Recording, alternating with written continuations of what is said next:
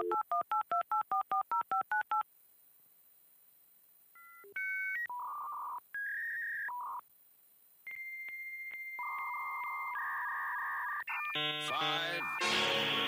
four, three, two, one.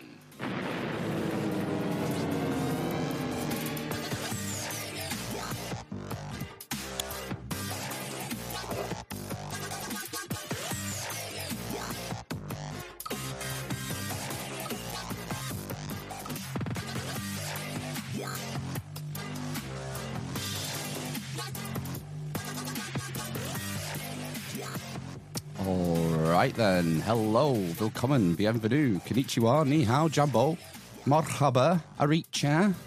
It's time for the Armist Inquisition yet again, episode 268 on Sunday, the 5th of February 2023. I'm Phil. I'm Ben. I'm Matt. And we're very happy to be joined by Tim Wyatt, who's doing a bit of a jig there on camera. We've been having some issues with the camera. Hopefully it will settle down as we proceed. Yes. But hopefully you can still hear us, Tim. Are you still there?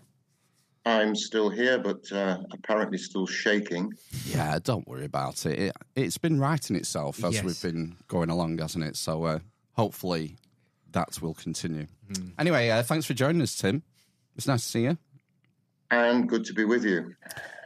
And we were just talking briefly before we started recording what we might be talking about, and the subject matter thereof in the realm of esoterica and esoteric research. And one of the things that I think you were doing a presentation recently or forthcoming about this concept of the ascended masters and a conclave or a gathering of ascended masters. Is that correct? That's correct. This is a talk I gave to the Theosophical Society a couple of weeks ago, which was very well attended. This was done by the Theosophical Society headquarters in London. But it's something I have spoken about before, and I will be speaking about again, no doubt, at some point as well. And so I guess the first question is, who are they? Who are the Ascended Masters? Do you have any examples of who these characters might be? Well, it's a long and difficult subject, and certainly the phrase Ascended Masters is something of a misleading one, because they're not ascended in the sense that they are no longer part of this world, although it seems quite clear that they are very advanced beings. So it would be perhaps better to regard them as advanced members of humanity rather than ascended. It's often said that they do have the capacity to appear in physical bodies, and this is an idea which many people find very difficult to understand, but they're also able to communicate with people, not just on the physical plane, but on the more subtle realms in what we would call the astral world or the mental world. And they operate, apparently, so it's said, not by directly appearing in people's front rooms necessarily, although apparently they do have the ability to do this. They work by overshadowing people and introducing ideas and influencing people. They're said to have been behind many of the political, philanthropic, social, political movements of the past, such as the trade union movement, for example, or indeed in the case of the Theosophical Society, which was formed back in 1875. They were pivotal, or two of them were certainly pivotal in the formation of that. They belong to something called the Trans-Himalayan Brotherhood of Adepts. And to call them masters is also slightly misleading, because they're not masters in the sense that they have dominion over other people and control. They are masters of themselves. They are human beings just like us, but who have reached a point of evolution that most normal people have not yet reached, but will at some point in the future be able to achieve it. The Theosophical Society was basically formed by a woman called Madame Blavatsky, who was a Russian noblewoman who traveled widely throughout Europe, Asia, Africa, and America throughout the 1850s, 60s, and 70s. And she finally wound up in America in the 1870s and met a number of influential people there. And she was urged by two of these masters, one of whom is called Master Moria, and the other is called Kut Umi. And she was urged to form a society to bring ideas to the West, which had been enshrined in various esoteric traditions in the East, particularly in Buddhism, Hinduism, and other traditions as well. And the idea was that at that point, the West was ready to receive ideas. And these ideas included things like the notion of reincarnation and the law of karma, or cause and effect. The other core theosophical teachings are that basically everything proceeds in cycles of evolution, that everything, all the kingdoms of nature, even down to the mineral kingdom, are conscious. And I mean, it's very difficult for people to actually get that idea. But she said there's no such thing as dead matter or empty space. The whole cosmos is teeming with life, not necessarily on the physical level, but it has consciousness, as she said, on its own level. So she had been contacted by the Master Moria as early as 1851. She was then a young woman. She'd just been married to a man called Colonel Blavatsky. She left him after a few weeks. Wasn't the most, successful marriage in history, and she went on her travels. And one of the first places she went to was London.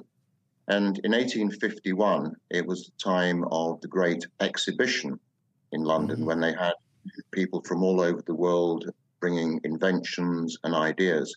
And she met Moria at that point, and he was to stay with her in one form or another, influencing her and overshadowing her for the rest of her life until she died in 1891.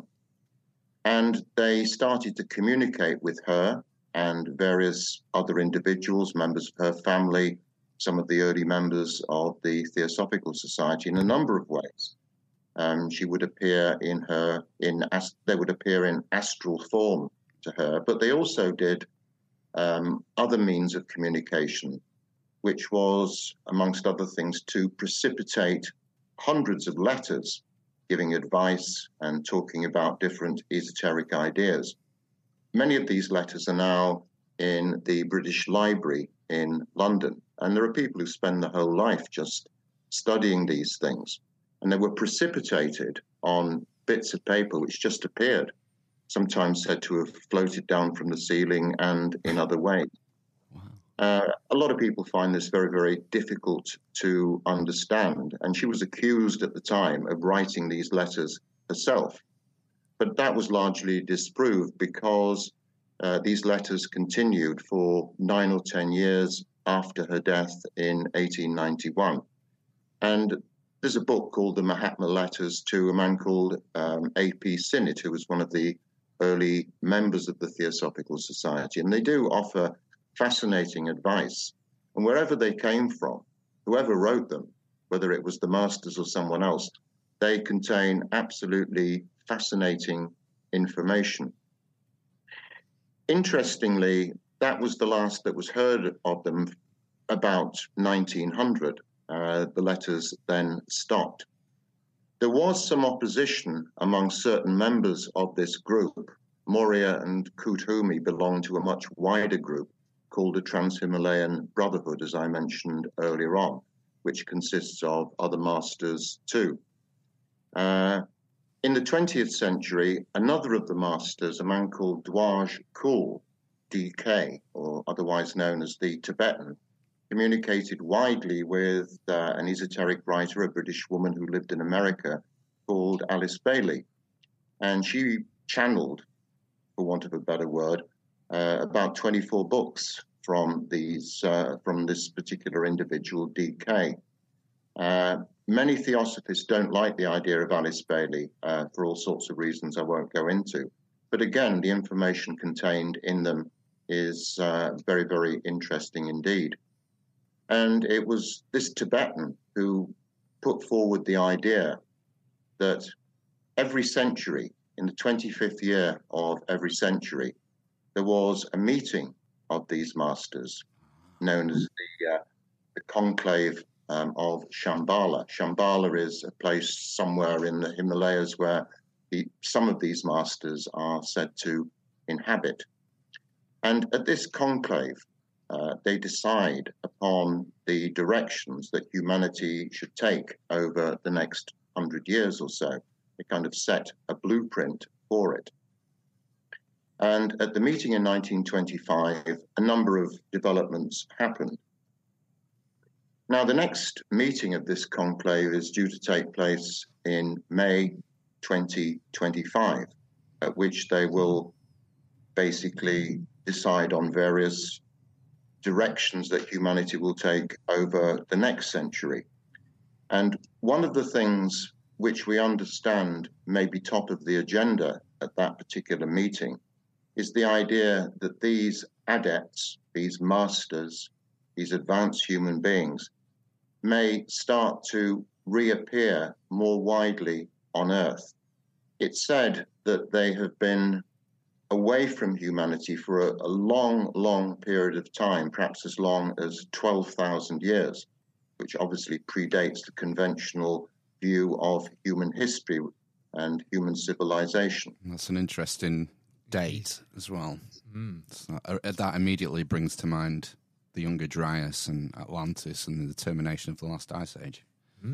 Well, indeed, that in fact was when they departed, because Atlantis, according to Plato and others, disintegrated over a long period of time. I mean, it was at one time a huge continent, and then it fragmented into smaller parts, and eventually there was just a single island called Posidonis, which existed and is said to have disappeared, vanished underneath the waves in a single night. Plato writes about this in his books, the Timaeus and the Criticus. And he got his information from a man called Solon, who had gone to Egypt and had spoken to some of the priests there.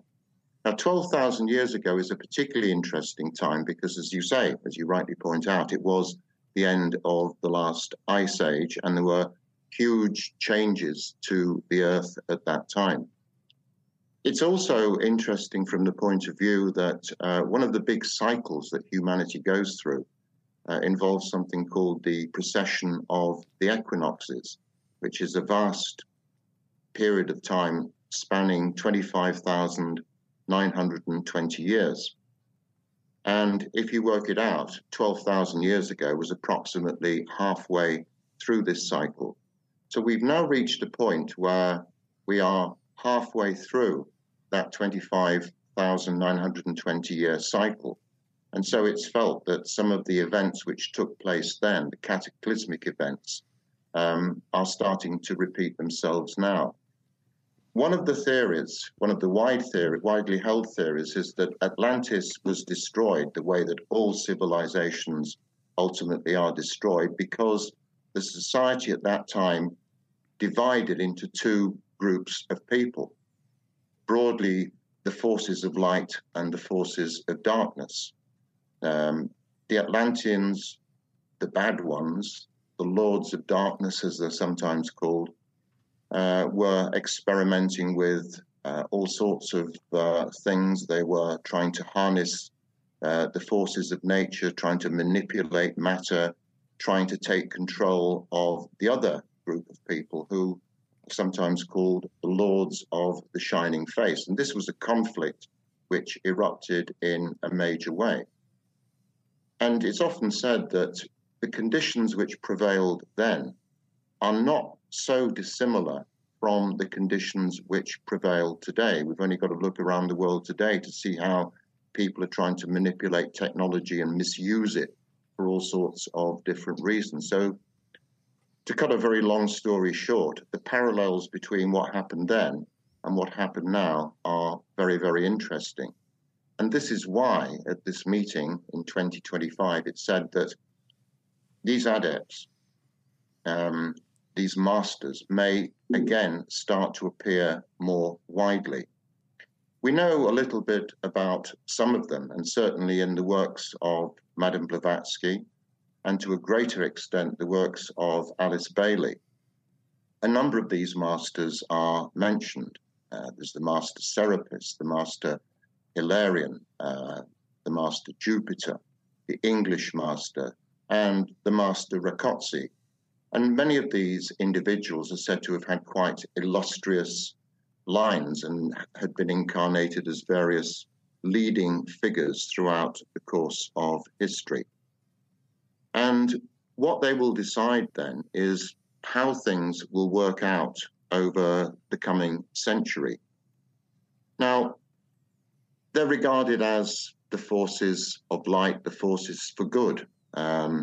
What they want to do is to assist humanity to evolve and for humanity to understand its spiritual underpinnings, that we're not just human beings in physical bodies who happen to have a soul attached to them, but we are essentially spiritual, mainly spiritual beings who are currently in human bodies.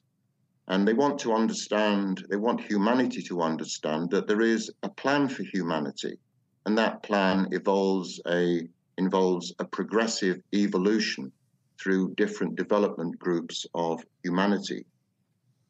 Theosophy and other traditions talk about there being 7 principal groups of development.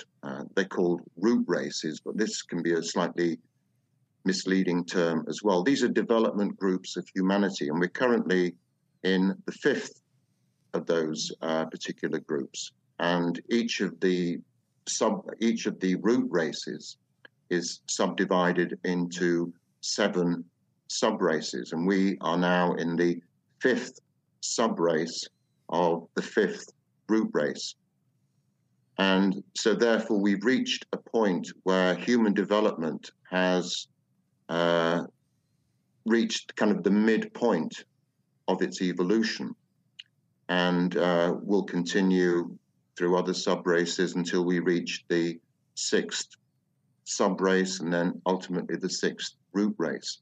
But it's said that this 5th development group of humanity has been around for a very, very long time, perhaps as long as 1 million years, which obviously confounds the archaeologists and the historians and the conventional way of looking at things. Well, there was something found recently, was it? I was watching, I was looking at archaeology.com or something, and was there something in the UK that was found that they reckon was 1 million years old, like some sort of tool, a cache of stone, flint, obsidian hand axes, right, that they reckon are like 1 million years old. But, you know, it keeps getting put back, doesn't it? The age of humanity keeps getting put back. I remember, like, maybe when I was at school, it was 100,000 years or 150,000 years. And it seems just within the last 20 years, we're now talking 300,000 years. That time span has doubled. And, it seems to me that it's just going to get put further back to me. Yeah, well, in the theosophical tradition, they talk about humanity, or certainly prototype forms of humanity going back almost 19 million years. But of course, at that time, human beings were nothing like they are at the moment. They didn't have physical bodies. They were just ethereal blobs, essentially. Wow. Very large, almost like large balloons. And then over time, they gradually solidified into human beings. And during the 3rd root race, which is called the Lemurian, based on a continent that was submerged in the Pacific, human beings eventually developed physical bodies and started to have bones and all the other things that we recognize as being human. But at that time, human beings were said to be gigantic, huge, maybe 20 feet, 12 feet tall. And indeed, over the course of the last 100 years, they have found statues of giants in places like Malta and also in America. Back in the 1880s or 1890s, archaeologists from the Smithsonian Institute dug up a load of bodies which were about 7.5 feet tall. They didn't really like this because it didn't fit in with the conventional wisdom, so they just stuck them in the Smithsonian Museum and forgot about them and refused to talk about them. So you're absolutely right. We keep finding artifacts which are hundreds of thousands or millions of years old, and which can't be explained through any kind of conventional terms. Is this where some of the folklore regarding giants comes from, do you think? Like the giants in the Bible and the Nephilim and such? Do you think that's maybe some sort of cultural memory from a time where there were giant humans? I'm sure that's absolutely the case, because conventional scientists and historians and archaeologists just say, oh, this is just myth and legend and folklore. But myth and legend and folklore isn't just invented out of nowhere. All myth and all legend in all cultures at all times is based upon something real. And whether we accept that or not is really up to us. But people don't invent these things for no reason.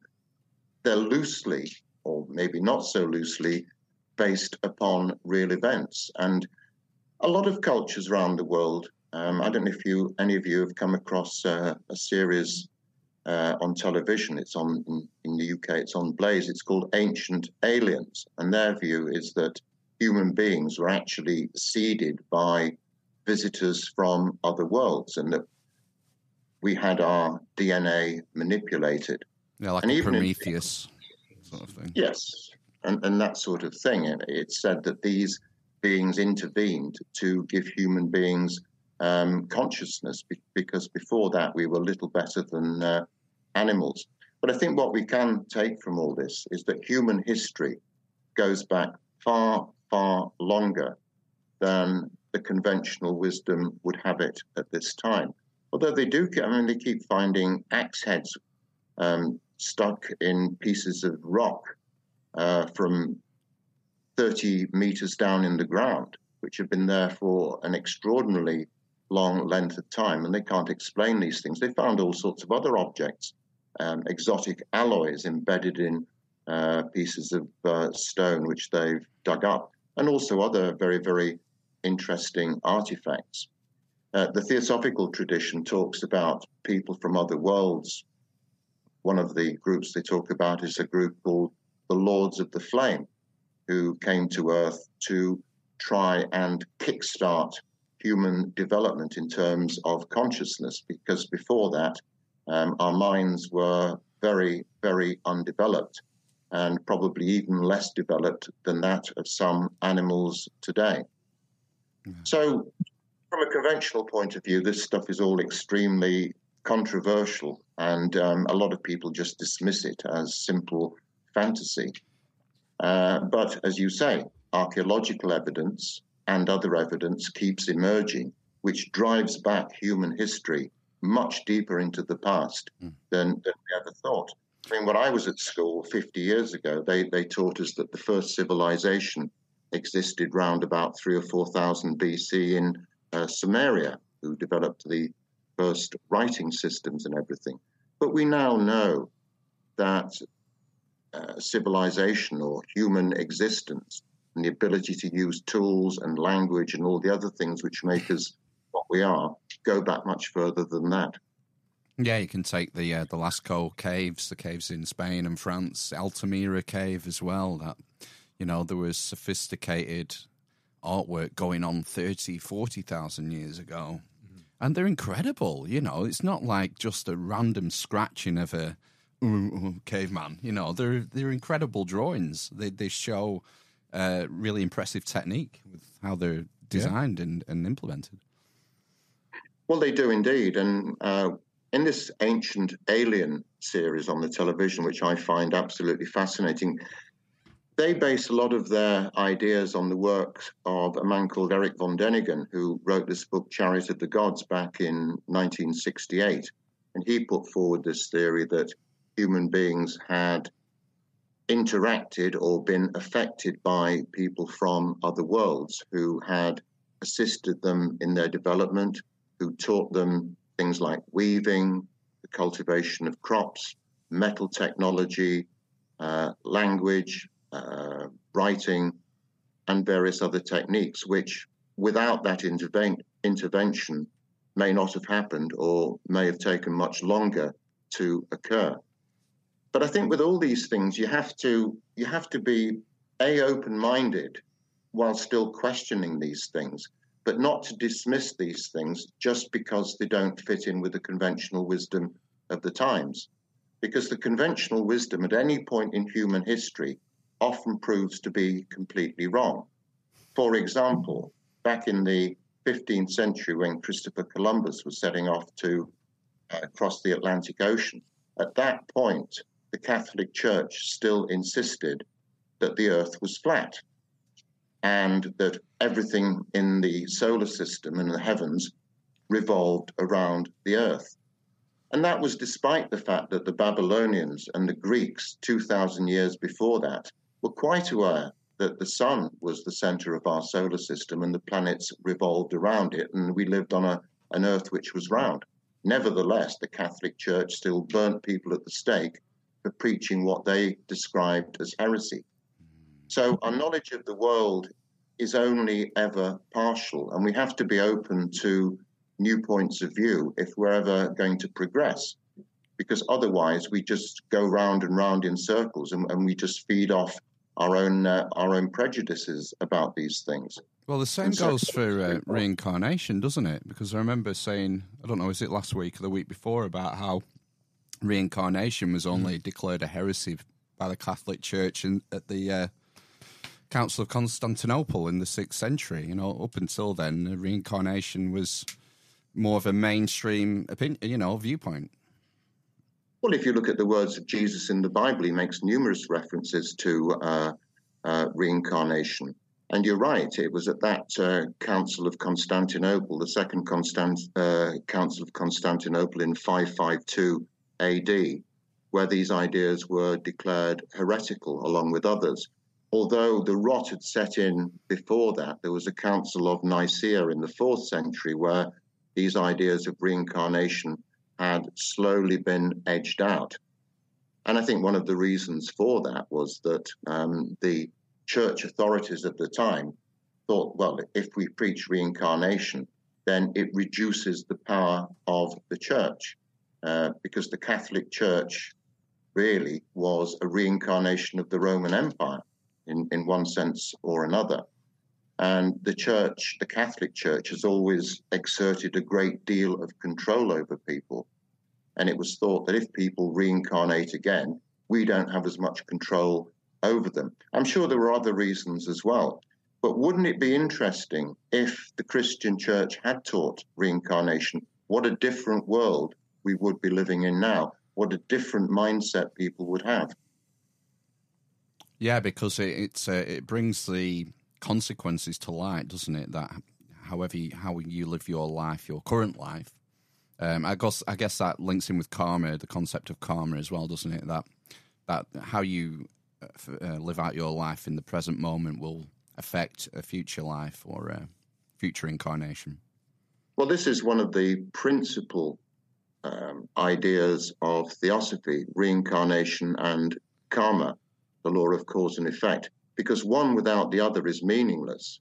Reincarnation then puts it down to the individual that you rise and fall by your own actions, and your future lives depend very much upon the lives you've led in the past. If you've led good, productive lives and not harmed other people, then you're clearly going to be in a better position than if you've waged war against people or acted in bad ways towards other people. And so the idea of theosophy is that very much it's about taking personal responsibility. You know, it's not some God in heaven who decides our future. We are the architects of our own destiny. And we, as I say, we rise and fall by our own actions.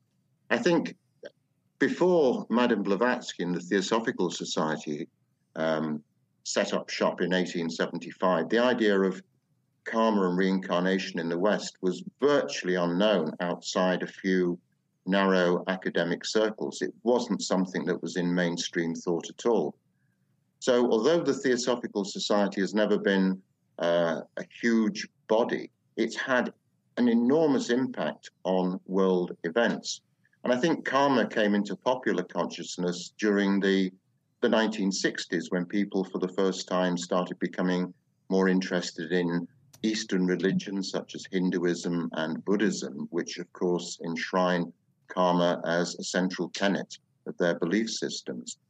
I guess we have the Beatles to thank for that, don't we? Yeah, Didn't they popularise that? But there was an explosion of sort of younger Westerners going over to places like Goa in India and experiencing the culture there, and then bringing that back to the West.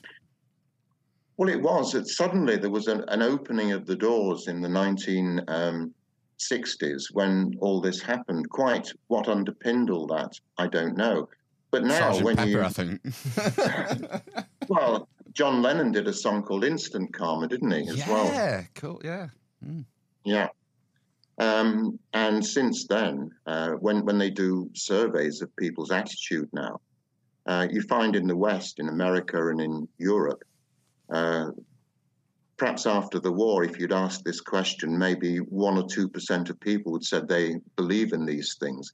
Now, when they do surveys on it, between a quarter and a third of people believe in rebirth of some kind or another.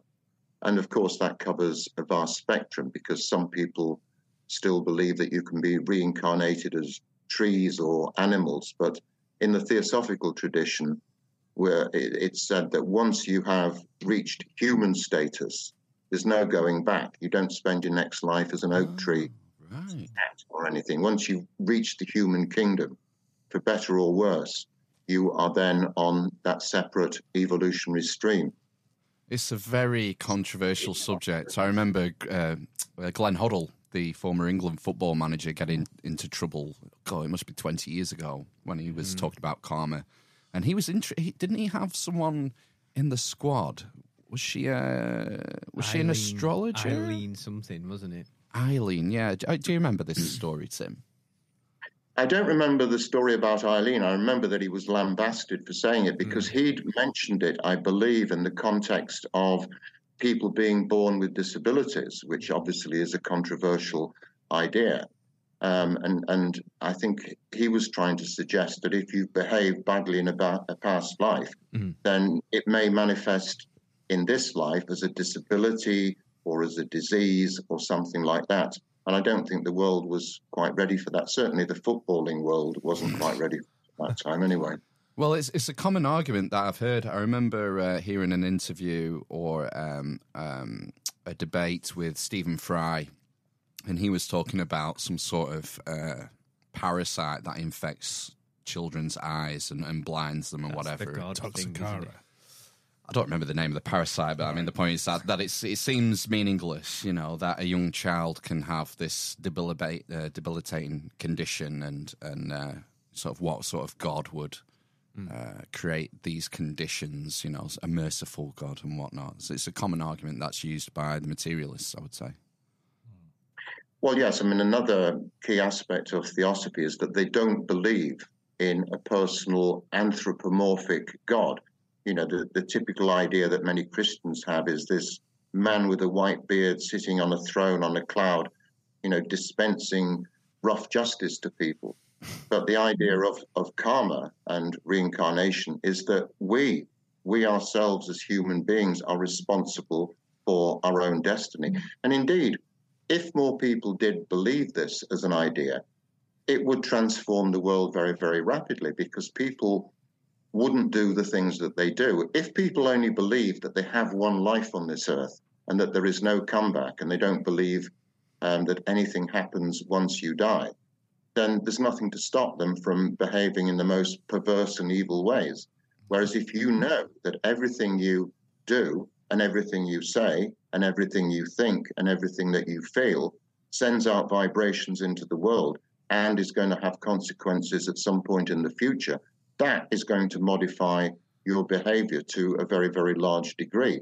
Whereas if you think, oh, once I've reached my 70 or 80 years and I vanish, that's the end of it, then there's nothing to stop people from behaving in the most terrible way they can imagine. So there is a moral dimension to this as well. The Christian church, of course, teaches these crude notions about heaven and hell. You're a good person, you go to heaven, and you wait for some day, some unspecified time when all souls will be liberated.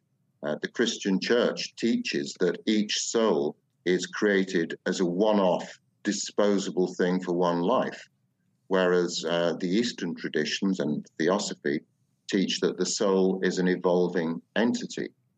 And when you explore the ideas around this, you find that you probably, once you reach a certain stage of evolution, the time spent in physical bodies on Earth is only a small part of your overall existence, because much of your existence will be spent in non-material form, in the astral worlds and in what we call the mental worlds, or the heaven world. And this is where Christianity and Judaism, and to an extent Islam, get their ideas of heaven and hell. They're not absolutely wrong in what they say. They're just very crude and childlike interpretations of what that will be. I mean, there's much debate as to how long people spend in and out of incarnation, and this is a very complex subject for which there are no definitive answers. But it's thought that the more progressed you are, the more spiritually evolved you are, the less time you need to spend in physical bodies. It's often said that this planet Earth, is a learning planet, although some people go much further than that and say it's almost like a prison planet. We come here not to suffer as such, but to learn very harsh lessons in physical form, which it's not possible to learn in non-material forms. This is deeply controversial, and a lot of people would just dismiss it as fantasy and as a joke, but it's something that I certainly believe in very, very strongly indeed. And since the war, since this explosion of interest in karma and reincarnation, they've done a lot of work into, for example, regressing people into past lives. And this, again, is quite controversial. And many scientists and psychotherapists and hypnotherapists and others have done huge amounts of work on this. And the evidence for it is actually quite persuasive. I like the prison planet metaphor. You could, I think, you could interpret Greek theology, ancient Greek theology, in that way, where they describe descending to the underworld, and that's where you become incarnate on this planet. That you're going down to planet Earth, and when you die, you go back up, hopefully, to where you're meant to be. Well, a number of religions and spiritual traditions throughout history have talked about this. It's only comparatively recently, in the last couple of thousand years, that people have stopped believing this. We are probably one of the only civilizations in the long course of human history which doesn't believe in rebirth of some kind. And the reason for that is that we live, as you all know, in a highly materialistic society where we only see the material plane. And for many people, the material world, the physical world, is the only world there is. And this is why a lot of people are so frightened of death, because they think, lose the physical body, and that's annihilation. It's oblivion. There is nothing after that. And this is something which I think it's very important for people to start to understand. Madame Blavatsky, 140 years ago, was going on then about the deeply material nature of the world that she lived in. But since her time, we've become even more materialistic. We've become even more materialistic during my lifetime, where we regard ownership of things as being of supreme importance. We define people by what they have rather than what they are. Yeah, I think that might have changed a little over the course of the pandemic. I seem to have noticed there's been more people sort of assessing their lives during that sort of first period where everything shut down and people were sort of taken off the rat race, the mouse wheel, and actually had time to stop and think and assess their lives and take stock. And I think there has been an improvement in that area, that more people have started looking for meaning. I mean, look at the explosion of Jordan Peterson and his popularity, and he's answering a yearning, particularly in young men who are searching for something, and they realise they get to a point in their life, they realise that their life has no meaning, that they're just sort of scratching from point A to point B. And I think there is an upside that we've seen in recent times. I absolutely agree with you. I think this has been progressively happening for the last 70 or 80 years. But you're right. When you get a crisis like the pandemic, it forces people to reevaluate their whole mindset. And they realize that when you take away all this material stuff, there is still something deep and rich and of great value there. And some people have started to explore that. But what's happening now is that people are, certainly in some places, certainly in England, people are turning away from conventional religions and exploring alternative forms of individual spiritual development, rather than just taking on board the dogma of churches or other religions. People are questioning what they've been taught about this. So more people are engaged in an individual quest for truth and an understanding of their own spiritual nature. And you're right, the pandemic certainly acted as an accelerant for this. But whether now that's over or until another pandemic occurs or is manufactured or whatever happens, people might revert to the factory setting and just go back to the rat race. I've got to get a better paid job. I've got to have a new 3-piece suite and a new car and all this sort of stuff. And people might forsake those values. But I agree. I think more people are becoming interested in their real inner identity. But to understand what that identity is, you have to accept the fact that we are not just physical beings and that there are other realms of reality, other states of consciousness, other states of being, which don't necessarily involve taking physical form. And a lot of people find this very difficult. Do you think advancements in science, things like particle physics, quantum theory, that these avenues could actually produce some evidence or some proofs for sort of extra dimensions or different planes of being? I always think about the dark matter, dark energy thing. We can only account for something like 7% of all matter and energy in the universe. All the rest of it is dark matter, dark energy. Do you think there's any chances in that regard?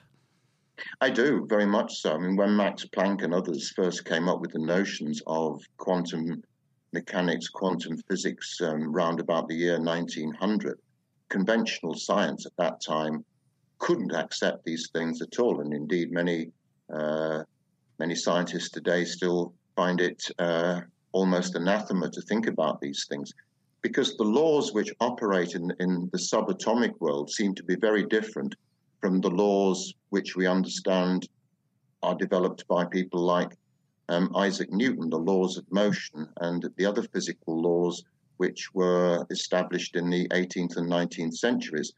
The way the big world, the macrocosm, works seems to operate in a very, very different way from the way that the subatomic world operates.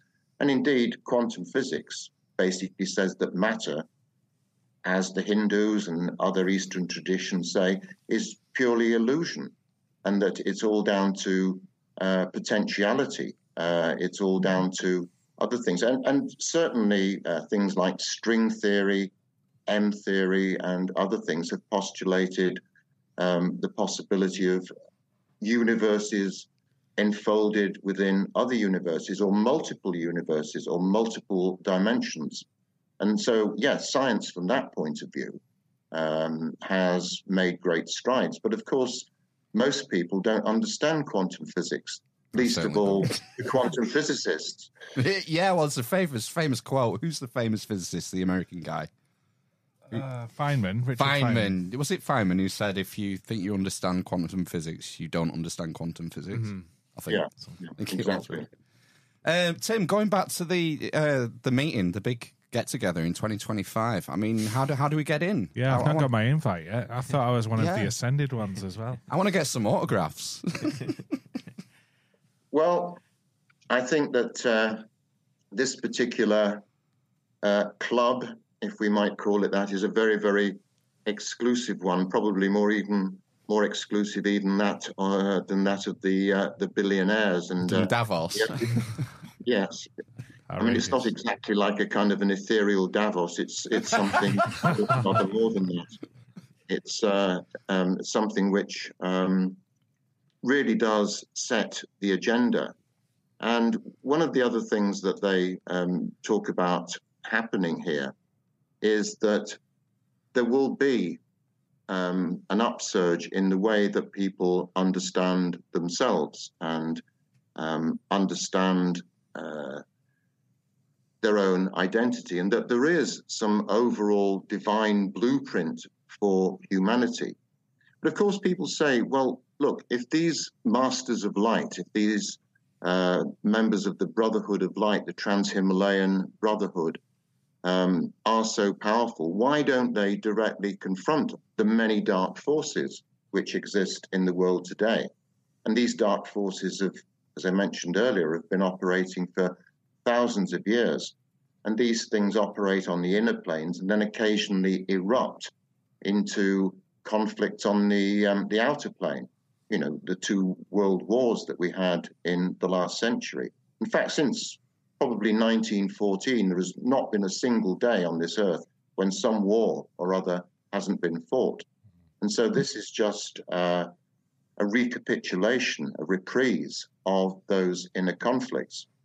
But the idea is that these masters, members of this brotherhood, cannot directly intervene in human affairs. And that's why they decided to withdraw all those many thousand years ago. Why can't they intervene directly? Why can't they sort out all the nasty things that are going on Earth? And there's a very simple reason for that. And it comes back to this law of karma. If these masters were suddenly to come in riding a great white charger, or like the US cavalry does in cowboy films, and try to sort out all humanity's problems for it, that would infringe the law of karma, because humanity has to learn to solve its own conflicts. It has to overcome its own problems. It has to go through these trials and tribulations in order to grow. And we come back to this idea again of this being a prison or a penitentiary planet or a school of learning. We have, it's a school of hard knocks, and we have to go through these lessons, which we can only learn in physical bodies before we can progress further. So we can't have anybody do it for us. There is no quick fix or magic bullet to these things. We can only do it through our own efforts and to some extent through our own suffering, which is not a message many people want to hear. A lot of people want to think they can go to some weekend seminar and come out enlightened, and it doesn't work that way. We work on things on ourselves, and we work on them over many lifetimes.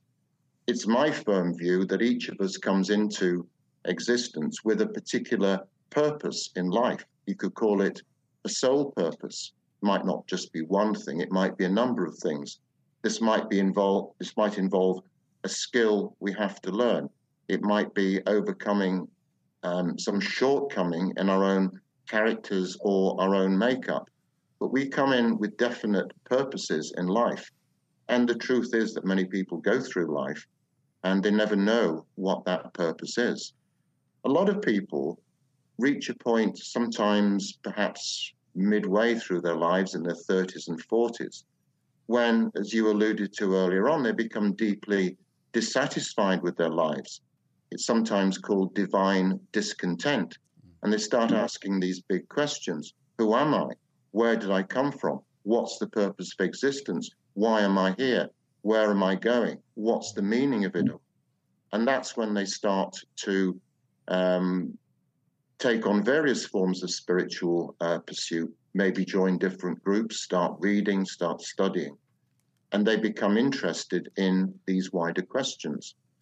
And so this is quite interesting because you find certainly in the Theosophical Society, many of its members don't really join it. I didn't join the Theosophical Society until I was in my 50s, because many people before that are so tied up with bringing up families or pursuing careers or paying off a mortgage and all the other things that we have to do, that there is no bandwidth left in order to ask these big questions.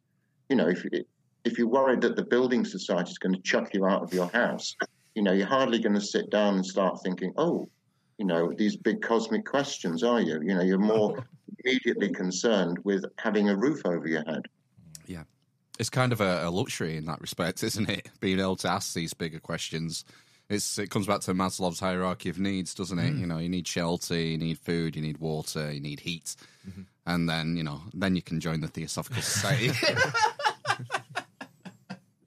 Well, we have to fulfill our immediate needs, particularly in the modern world, which is very harsh and it's very competitive, and it's becoming more competitive. And it becomes very, very difficult for people. But as you said yourself earlier on, when you get these crises, it somehow prompts people to start asking these questions. You notice in times of war, people start going to church again in much greater numbers. They start to think in different ways. And it's not clear why that is, but they do. And the evidence is quite clear for that. Yeah, there's the old quote, there's no atheists in a foxhole. You know, when it's brought into sharp relief like that, people grasp for something, you know, some sort of spiritual meaning. We've only not got long left, Tim. We haven't talked about the mystery schools because this is something I'm particularly interested in. Okay, well, this again is something which is fascinating. Yeah. Mystery schools existed in most cultures.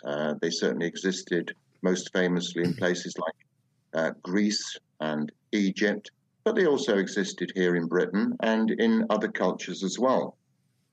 It's said that the mystery schools, as we understood them, which were places of initiation, in Greece they had the lesser mysteries for the people who were not so advanced, and then they could progress on to the greater mysteries.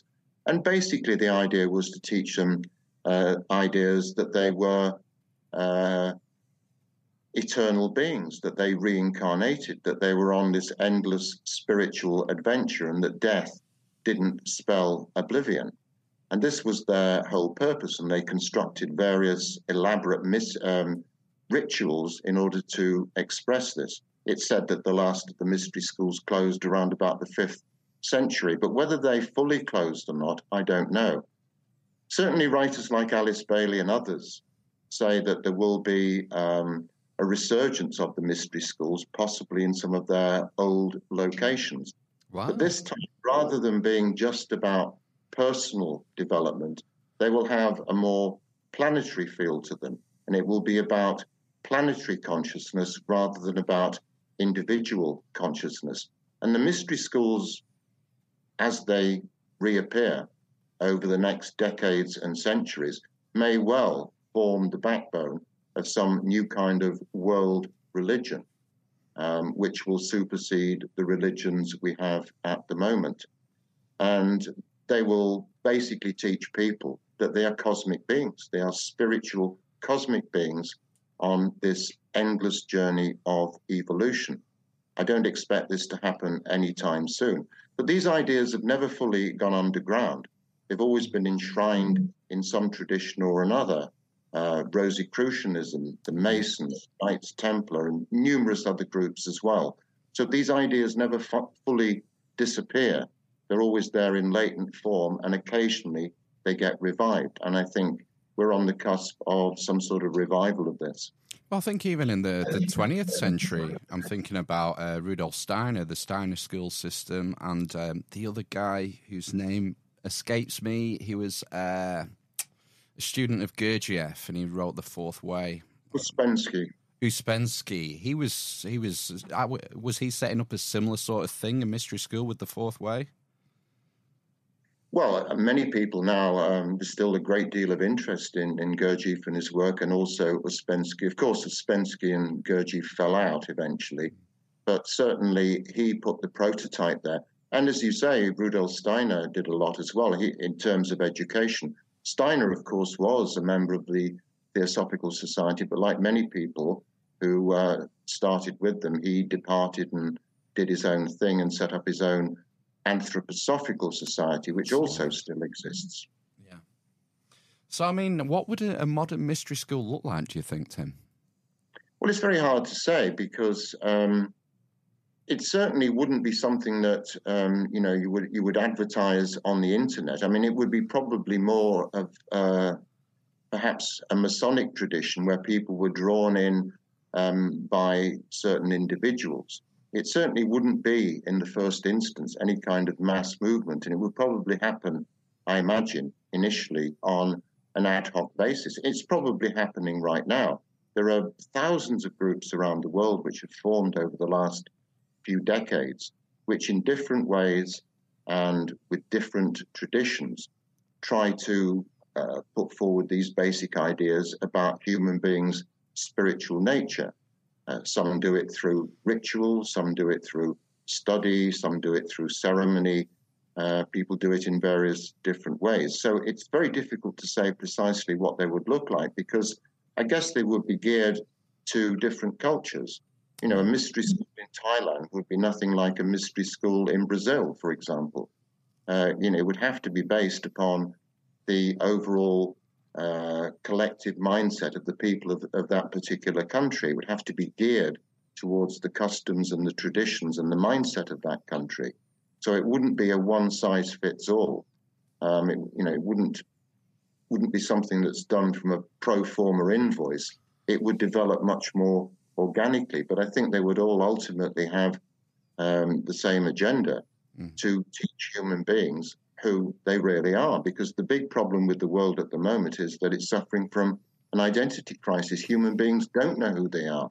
They don't realize that they have vastly more potential than they are led to believe, and that their potential is limitless. Yeah, I think when you talk about the sort of exclusive nature of mystery schools, I think that can put people off in some regards. They feel that it's maybe gatekeeping in some way, or that there's some sort of filtering process that, they used to call it blackballing, didn't they? I think in Freemasonry, and it goes back to ancient Greece or whatever. But, and people don't like the idea of secret groups meeting in secret and only discussing things between themselves and this sort of thing. Do you not see a danger in that regard, that if the mystery schools aren't sort of open and transparent, that they become a bit of a target?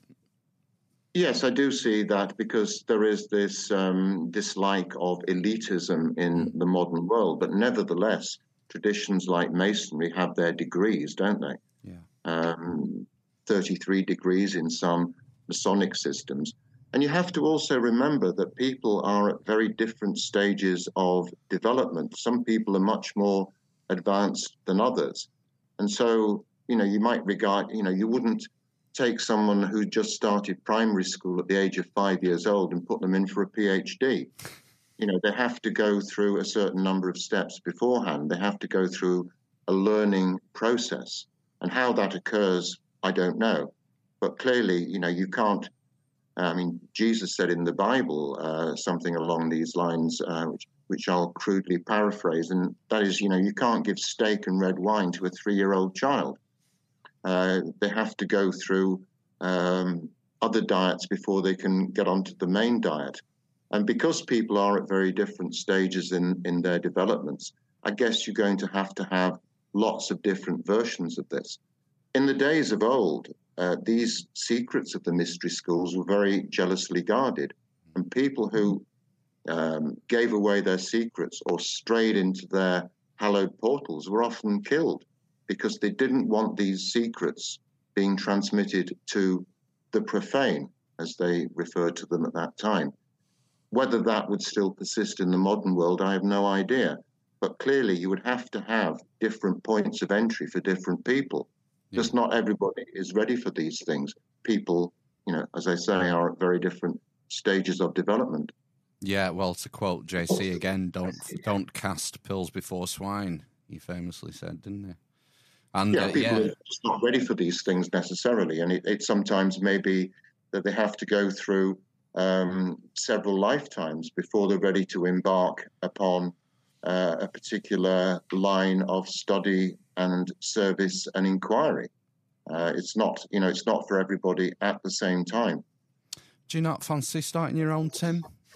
Start your own mystery school?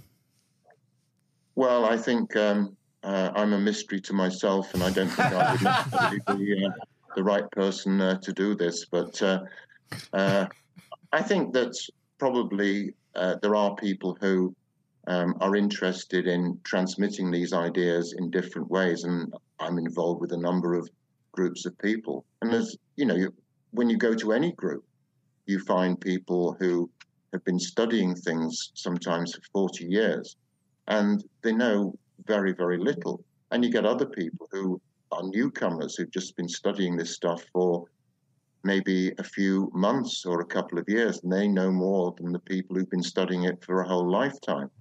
And this may be because people in previous lives have embarked upon these ideas and tried to study them. And therefore, what they come to in this life is a process of recollection. Plato said that all knowledge is but remembering. So we recall things which we learned in the past in some way. So I think the answer to your question, will I start my own mystery school? Probably not in this lifetime, maybe the next. Excellent. Well, on that note, Tim, I think maybe we should sign off. We're just ticking over an hour now. It's been wonderful. Well, thank you very much for asking me. It's been very good to talk to you. Thank you. And I'm sorry I'm not shaking anymore. Where's the best place for people to get hold of your books and stuff, Tim? If you go onto firewheelbooks.co.uk, you can find my two main books, one of which is called Everyone's Book of the Dead, which explores all aspects of reincarnation and death. My other book called Cycles of Eternity, which really explains some of the key theosophical ideas which I've been discussing tonight. And you can also find my work on Theosophy Forward magazine and in Hermes Risen magazine, as well as many other online and printed publications. But it's firewheelbooks.co.uk. Excellent. I'll put a link in the show notes if anyone wants to follow up. And I was reading a little bit about the Book of the Dead, Everybody's Book of the Dead, and I found that quite appealing. I think I'm gonna have to pick that one up. Yeah. Well, I thought that the Tibetans have got their own Book of the Dead, and so have the Egyptians. So why shouldn't the rest of us? Yeah, exactly. Yeah. Right, Tim. Thanks very much. Stay on the line for us. Just stay on the line for 1 minute while we play ourselves out. And for those of you watching in YouTube land, we'll be back in 10-15 minutes for part 2. Okay. Yeah. Thanks, Tim. Thanks, Tim. Thank you. Good night. Good night. Good night. Bye.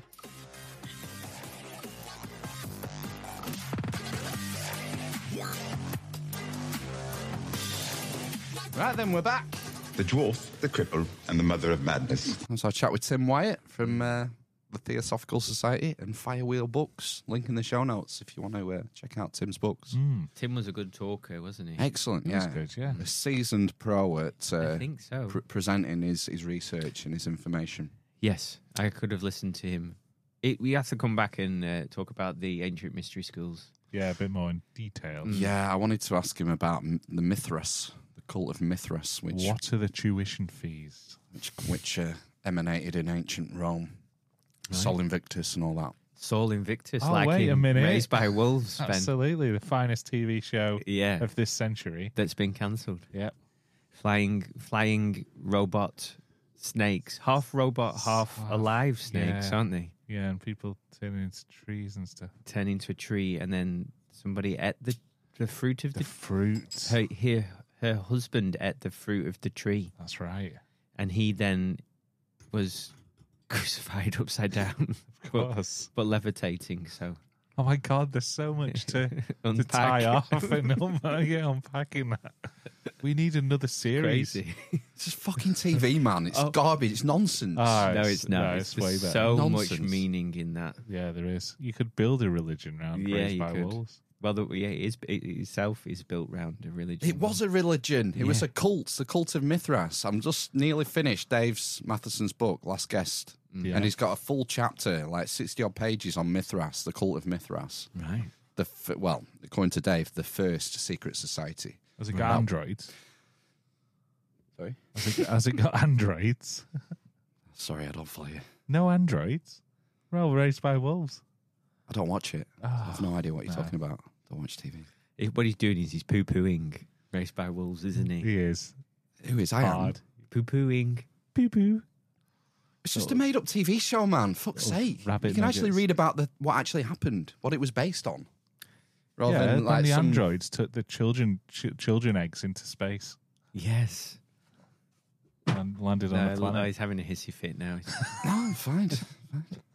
with the big holes. I'm still reeling. No one knows what made the holes, Phil. They're just there. They're massive. Oh, yeah, the holes that go to the other side of the planet, don't they? And it's just been left unexplained. Yeah. And... Oh, no, because we assumed it was I assumed it was the giant snakes that are extinct. Right, because there were bones, weren't there?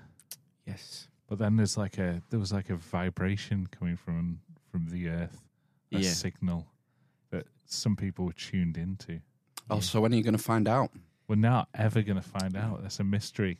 We can build a school to try and understand it. We're going to do some mushrooms and sketch out the remaining 3 seasons. Yeah, well, storyboard. Yeah. Yeah, I'm still reeling because someone in our element server who will remain nameless this week compared me to Jeremy fucking Oh, Clarkson. yeah. I didn't see that. Yeah. Oh. Pretty accurate, though. You didn't see that? No? Why am I on this Good with page? a tractor. Yeah, you're the hamster. Right. And he's James May, Okay, that's fine. the foppish one. Hi. Yeah. That's fine. You happy with that? Yeah. Fine. I really don't like Jeremy Clarkson. Which of the biker mice from Mars are we? Individually.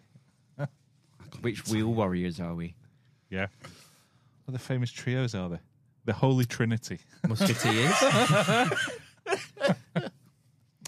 Porthos, Athos, and Aramis. And Dogtanian. I'm definitely not Porthos. I'm the lightest I've been for years now. 13.3. He's Porthos, then, Yeah. isn't he? That's what- Porkos. With his Porkville. His bacon nuts t-shirt. That's coming, man. Fizzy pork-based energy drinks. Prime, eat your heart out. Fizzy. Porky. Oh, Matt in the chat, great newsletter, by the way. Thanks. Got some good Oh. feedback on the first edition of the Rumspringer.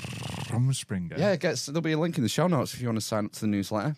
We did some guest previews, did a book review, did a meme.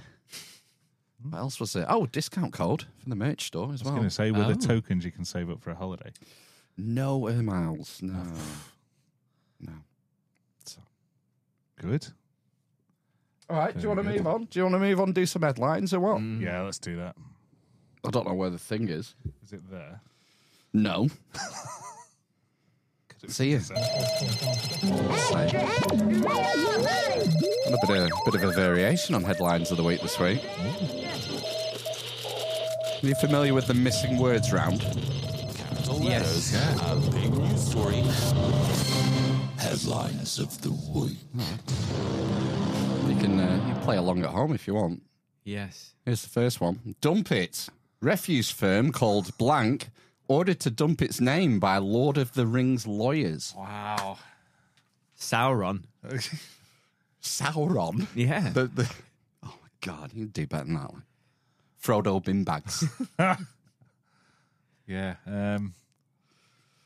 No? Gandalf the Greybag. Ball bag. What What was Frodo's mate called? Yeah. Samwise. Samwise. Gamgee. Binwise.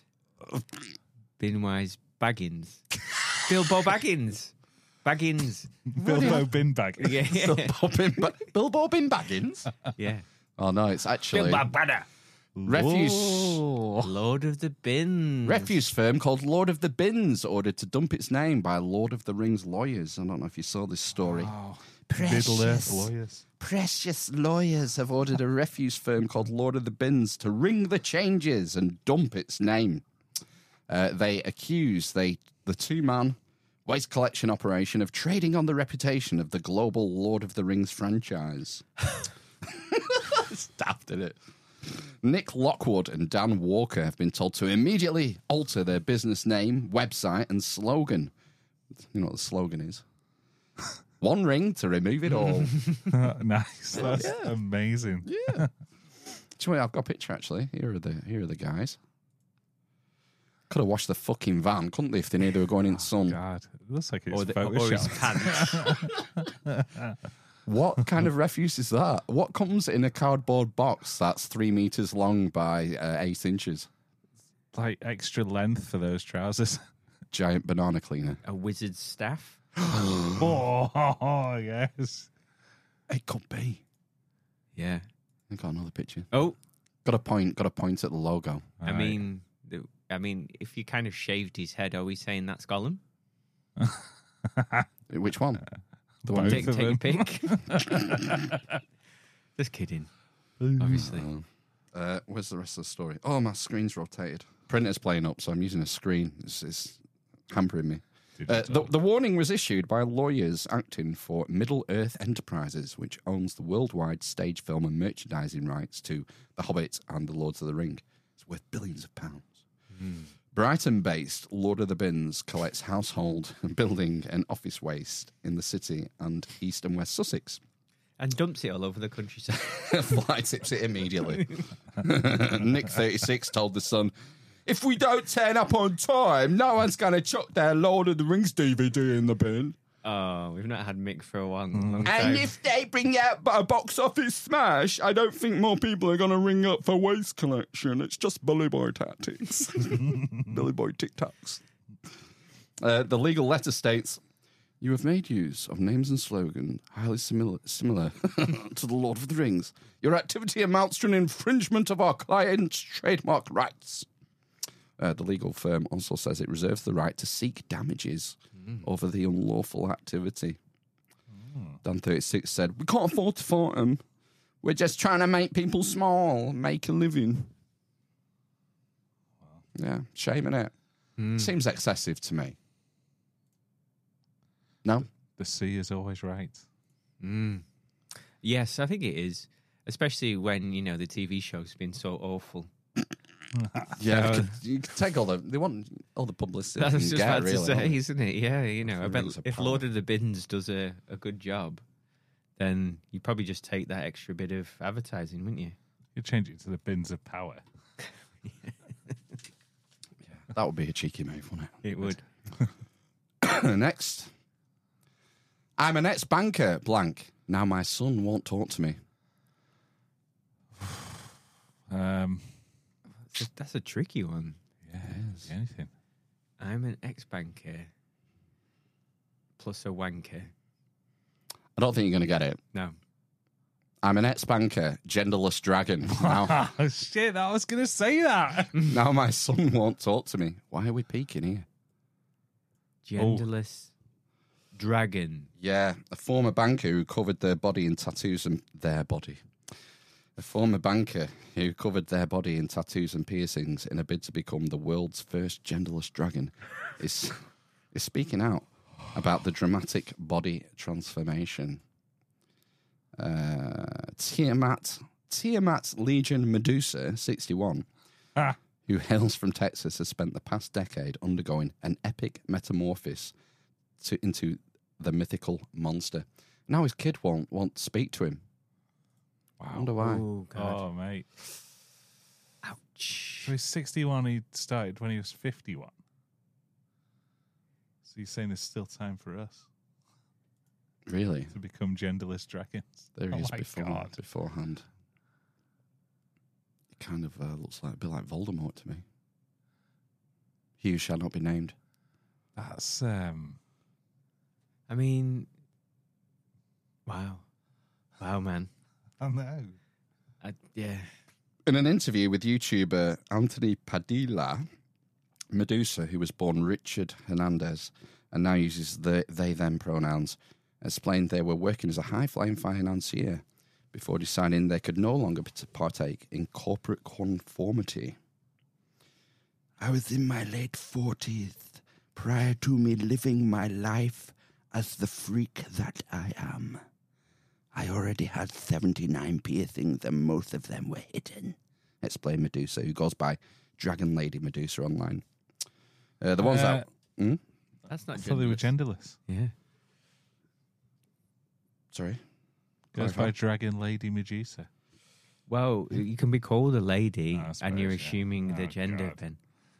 Oh my God. Stepped on some fucking You stepped on landmine. a social constructivist landmine. Every fucking time. Just blows Is, up. is Anthony, that Anthony guy, is that the alien guy that I sent a photo of? I think it's the same guy. Maybe he has a podcast about, differently looking people. What photo did you send? Where? What are you on about? Guest suggestions Oh. on the thing. But it's a guy who's full of tattoos and he's turning himself into an alien. He's had his nose cut off and stuff. I mean, there's something not right, is there, in the head when they're doing stuff like that, man? Correct. No, it's crazy. It's nuts. Going to that extreme with body you can't. modification. Yeah. Yes. It's abnormal. I would right? say so. Yeah. All right, let's move on. Sleepy Town revealed to have the most what? Beds. Yes. Per capita. Sleepy Town to have the most. Ketamine. Sleepy Town revealed to have the most insomniacs in the UK. Yeah, that would be ironic. Oh, the irony. No, Sleepy Town revealed. Sleepy Town revealed to have the most Satanists in the UK. Can you believe it? Can you Adam and Eve it? I think I actually have this one written down. Yes, Bungay in Suffolk Fake name, fake place. has at least 70 devil worshippers living there. Figures suggest more than 100 times the national average. How can there be 70 people and then 100? What? Can that work? 0.7 is the national average, is Right. it? Okay. Per town or per capita? Per what? Yes, so everyone is 70% Satanist. Yeah. Well, with the population of just 8,500, it means almost 1% of residents officially registered themselves as loving Lucifer in the 2021 census status. It makes Bungay the unlikely Satanist capital of England and Wales. Bun, B-U-N or Yes. B-U-M? Bungay, not Bumgay. Right, okay. That would have Made less sense or more? I don't want to say. No, you bet not. Limp Dick City. One resident said, everyone knows there's some funny locals. It's always the quiet places you've got to watch. Still, somewhere famous for books and cheese is about the last place you would expect to be full of Satanists. Judy Cloak, a Conservative county and district councillor representing Bungay, insisted, Bungay is most definitely not the devil-worshipping capital of the UK. Bungay Town Council clerk Rosalind Barnett said, devil worship has never crossed our radar and has never been discussed. We don't know anything about it, she said, as she sacrificed a chicken. Isn't that a goat? Oh, yeah, sure. Why not? Maybe goats at the weekend. Yeah. Goats are expensive, man. Yeah, probably harder to come by in the UK as well, goats, I imagine. Yeah, I mean, you can choke a chicken several times a week without breaking the bank. I would say. Suggest. Your hands would tell a different story. It's all right, I use O'Keefe's. God. I use O'Keefe's hand cream. A nice balm. I got it from Tool Station. It's magic stuff. I was using some hemp stuff that the missus had, which she gets from like some body shop party, and it's £40 a bloody tube or something daft. It's not, but you know, it's dear. Right, okay. And I found this stuff called O'Keefe's at Tool Station, and it's miraculous. What and in what way is it miraculous? Moisturizer. Yeah, no, it's a moisturizer. When you have a real job, your hands get dry and sore. Sometimes when I'm typing on my keyboard, my hands get really cold. It's not a battle we can win. They get really cold, and I thought about buying some fingerless gloves. Really? Yeah. You know, you can get gloves that have like the things on the end that you can use operate smartphones with. And stuff. Yeah. You could use them. We could wrap tinfoil around. Yeah. If I don't need the it, tips of your fingers. Yeah. That would look weird. just wrap my hand in tinfoil. Yeah. Didn't you once have a go at your missus for wasting tinfoil? No, she shouted at me because I took a picture of myself with a tinfoil hat on, and I got shouted at for wasting tinfoil. Yeah. And who's laughing now because she's been abducted by aliens? And I haven't. Wow, when did that happen? I don't know. She won't tell me. Did the anal probe her? That's what she told me. Right. Did she bolt up in bed and shout "fuck"? It was on a night out, apparently. Yeah. Oh right. Mm. And what's the memory situation? She can't remember anything. Typical for a night out, really. Yeah. Confirmation from Matt Apocalypse. O'Keefe's lip balm is the best. There you go. See, You know. Matt Apocalypse needs that lip balm when he's sat at the computer too. Or does he engineer stuff? I think he might engineer stuff. Do you think does he do that in a warehouse, in a hangar somewhere?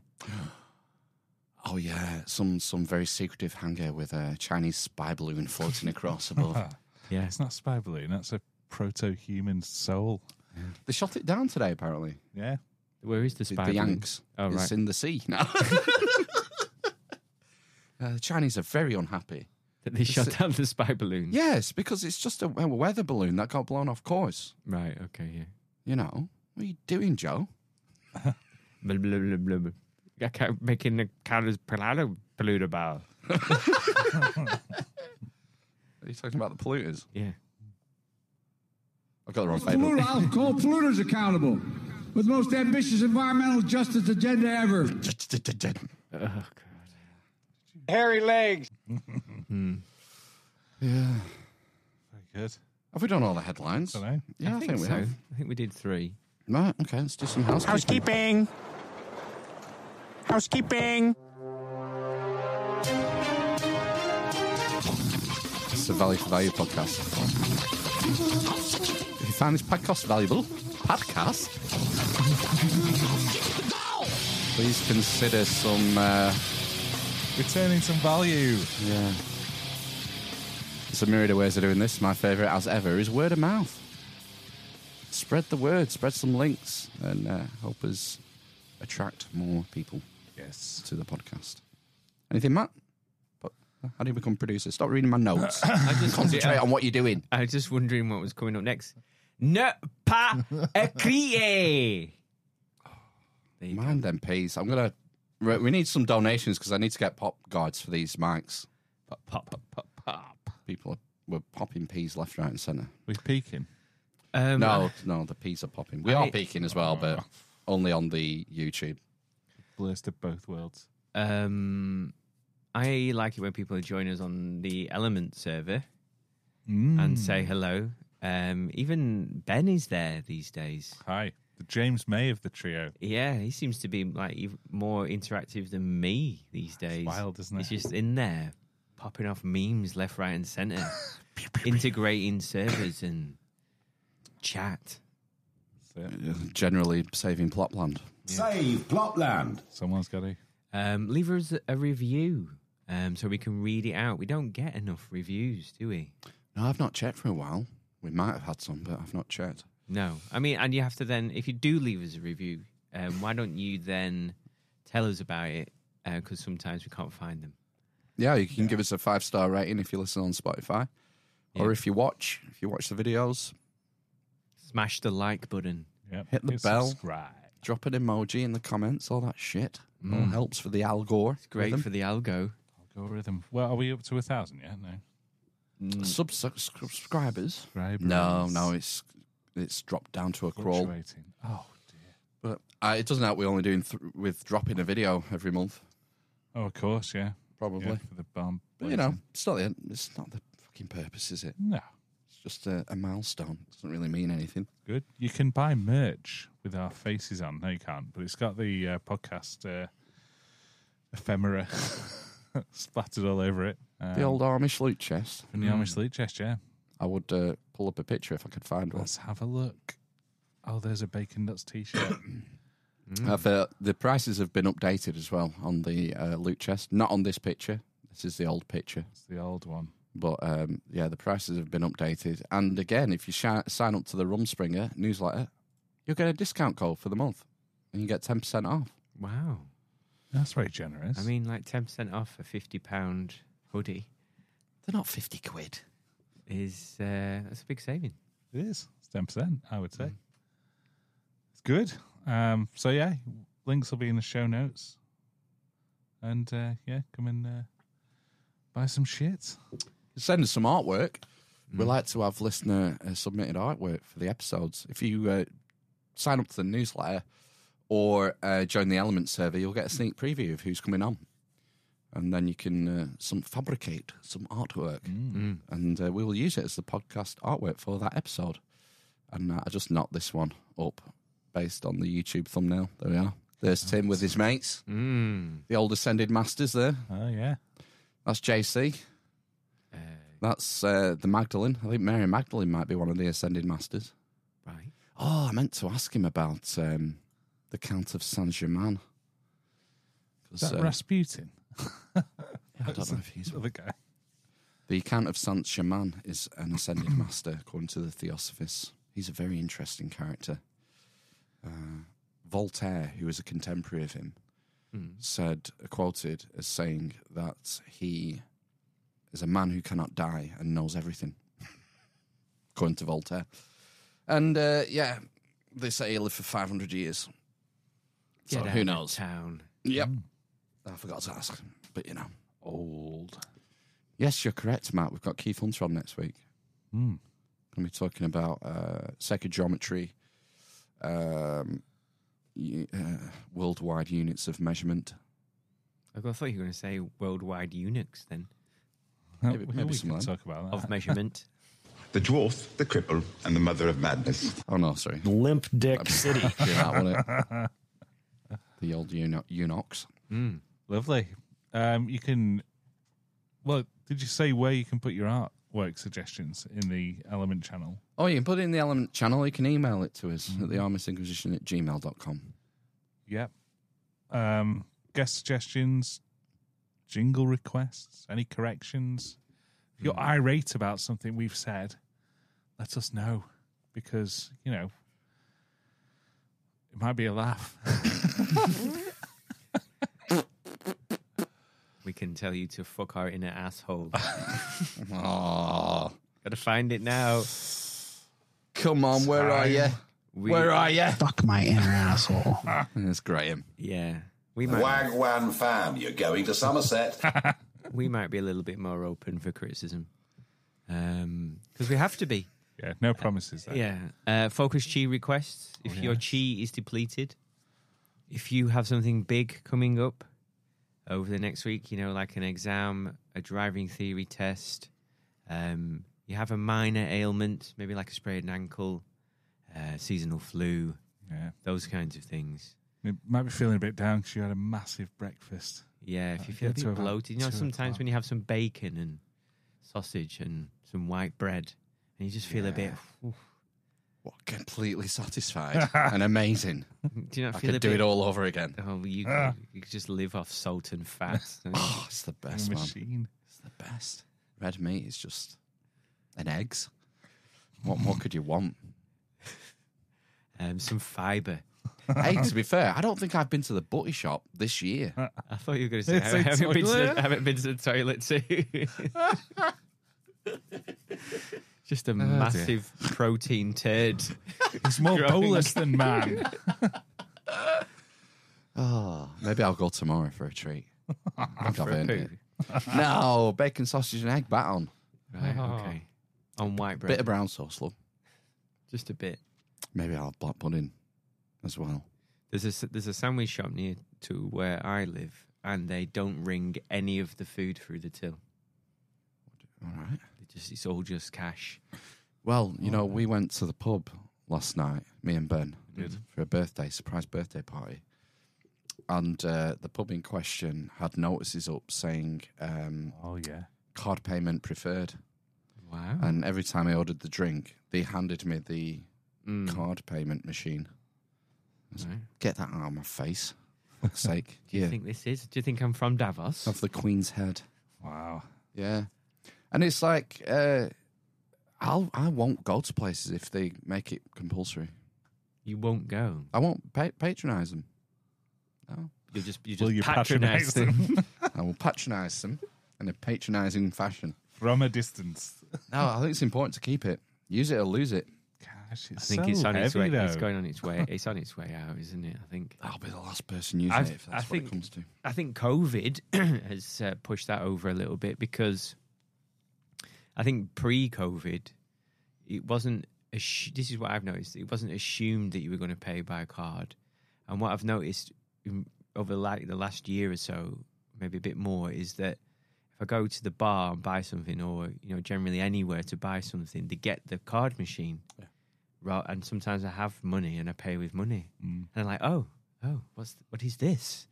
What is this copper and brass? Well, they did that whole nonsense of, well, you get it off the coins. Yeah, and they had this thing of people bringing the shopping home and disinfecting it. Oh God, yeah. God Almighty, they really did a the number. The amount of disinfecting I went through, disinfecting my letters, wiping shit. Honestly. Well, they did a study on old hospital people. Old hospital people. Old hospital door knobs and brass doorknobs have a antiseptic, antimicrobial property to them. And they've swapped them all for like chrome or aluminium or whatever, and they're not the same. Yeah, you can get antimicrobial plug sockets. Antimicrobial. Those ones sound good. Antimicrobial plug sockets. MK do a range, I believe. Are they brass? Why? No, they're plastic.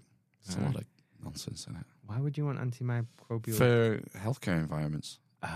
Sterile environments. Because that'll stop you getting C. difficile, whatever it is. Everyone who goes in hospital ends up getting a blooming... Yeah. Some bug, don't they? Yeah, C. difficile. It's like that's one of the resistant ones, isn't it, I think? Antibiotic resistant. Like MRSA, yeah. That's the other one, isn't it? Mm. Yeah. Yeah, they're not places you want to end up, are they? It makes you think about the staff, though. How are healthcare staff not constantly ill with bugs and stuff? Well, they are, aren't they? Yeah. That's the problem. All of them. How do they keep running? Don't know. I don't know. It's bizarre. I think they'll get rid of low denomination currency first. Because, ones and twos and all that shit. And they might do that as a cost-saving exercise for when they're flipping the coin over to the heads. Yeah. Have they started releasing Charlie? Don't think so. Charlie notes, Charles the Third. Is it not a 50p or something? I thought there was some 50p's coined. Oh, there might be. Is that the word? Minted. Minted, that's it, isn't it? Well, you know what the best way of becoming a producer is? You could always toss us one of those new coins, couldn't you? Yes. Absolutely. Toss a coin. Do it for the lads. The lads.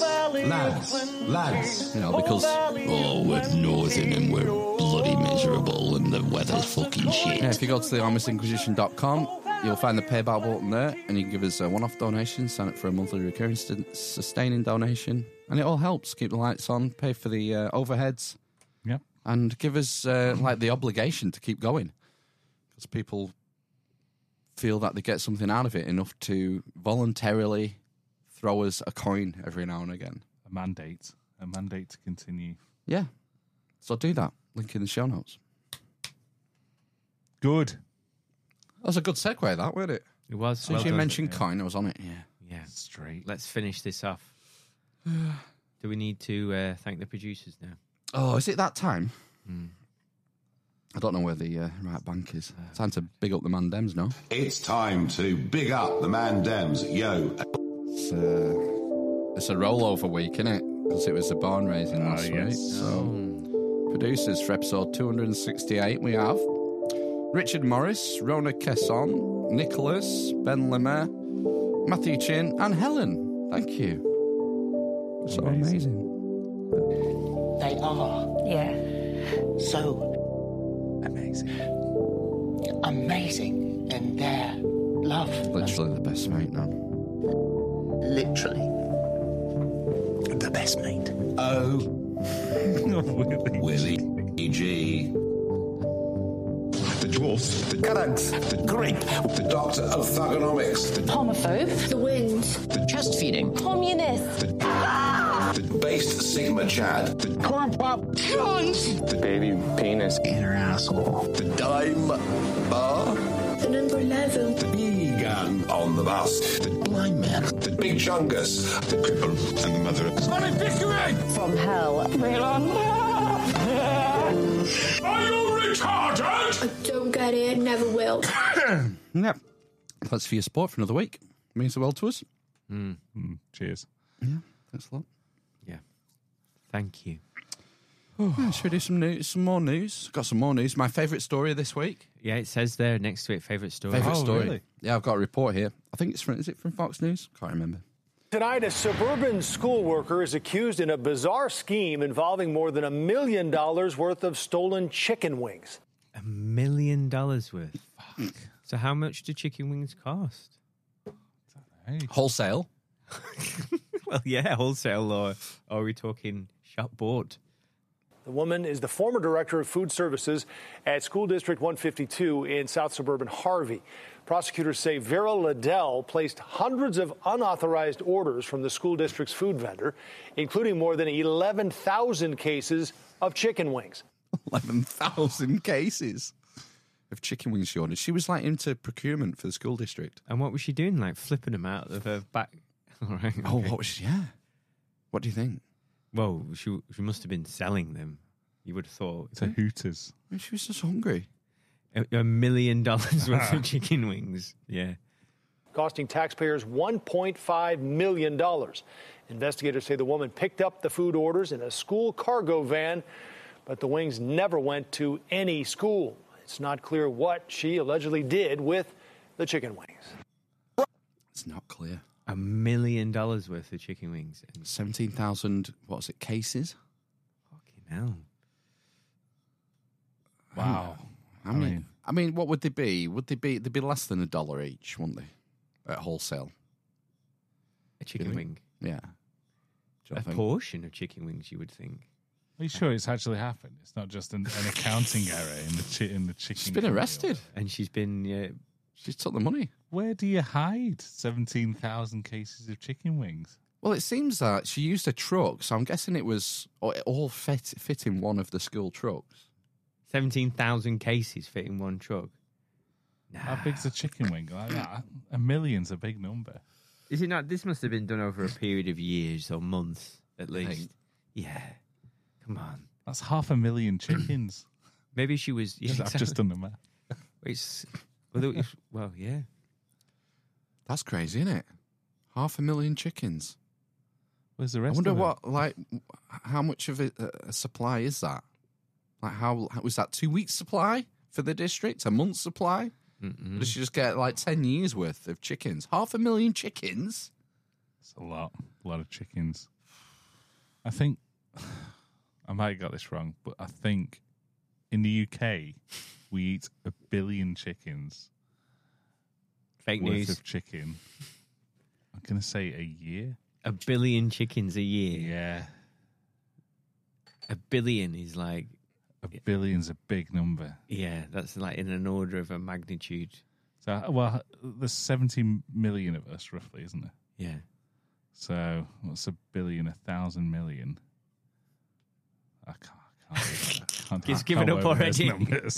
I use 400 grams a week. I suppose this is the thing. So we eat a lot of chicken thighs, and we buy 500,000 cases. Yeah, 17,000 cases a year. I've got a little side hustle where I shock them on. But I think I either get the 500 or 300 gram tub or whatever it is, tray, and a week nearly, I would say. So, how many thighs are in one of those things? I would probably say 10 or 12 thighs. 6 chickens. 6 chickens. Yeah, but they don't just chop the thighs off and bin the rest. They burn do. them, They bury don't they? them to confuse archaeologists. The bit I'm eating, the bit that you don't. I'm having the breast And the gizzard. Feathers. then the what? And the gizzard. The gizzard. Gizzard. What? How often do you have chicken, Ben? A week? Pretty regularly, maybe 2 or 3 times a week. 2 or 3? Yeah. You don't get something else to eat, God. In Kiev form. No, we buy the chicken boobs. Chicken breasts. And we eat them in various forms. Right. I had a chicken pie that was made by my wife, my good lady wife today. Nice. What else was in the pie other than chicken? Leek. And they're like a creamy sauce. Chicken and a feet. puff pastry lid. Can't say that, Ben. How big was the pie? There was enough for 3 of us. One And of us is diameter, 9. man. It was in like I don't know. The tray's about that big. Right. I'll say the tray. It's a Le Creuset. For the listeners, it's looking about 18 inches long. And also, the pot was... He's doing something weird with this. 10 inches across? I don't know. Right. Okay. I don't know what that is in cubits. That would have been an 18-inch Le Creuset cast iron pot would be £200. There's enough. I think she puts 2 chicken breasts in when she's doing, and they're big Where do you get them from, your chicken breasts? The local farm shop. Yeah, I was going to say, because to get big ones, you've got to go to a butcher of some sort. Yeah. Yeah, supermarket stuff is... Yeah, it's full of water as well. Yeah. They inject it with saline, apparently. To make them bigger. Also, human boobs. Yeah. So, yeah. And then it's normally chicken thighs. Not really... I'm trying to think of any other... Do you not have curry? Chicken curry? No. No? Fajitas? Chicken fajitas? Sometimes. They're 2 staples in our house. So maybe every other week we might have a breast.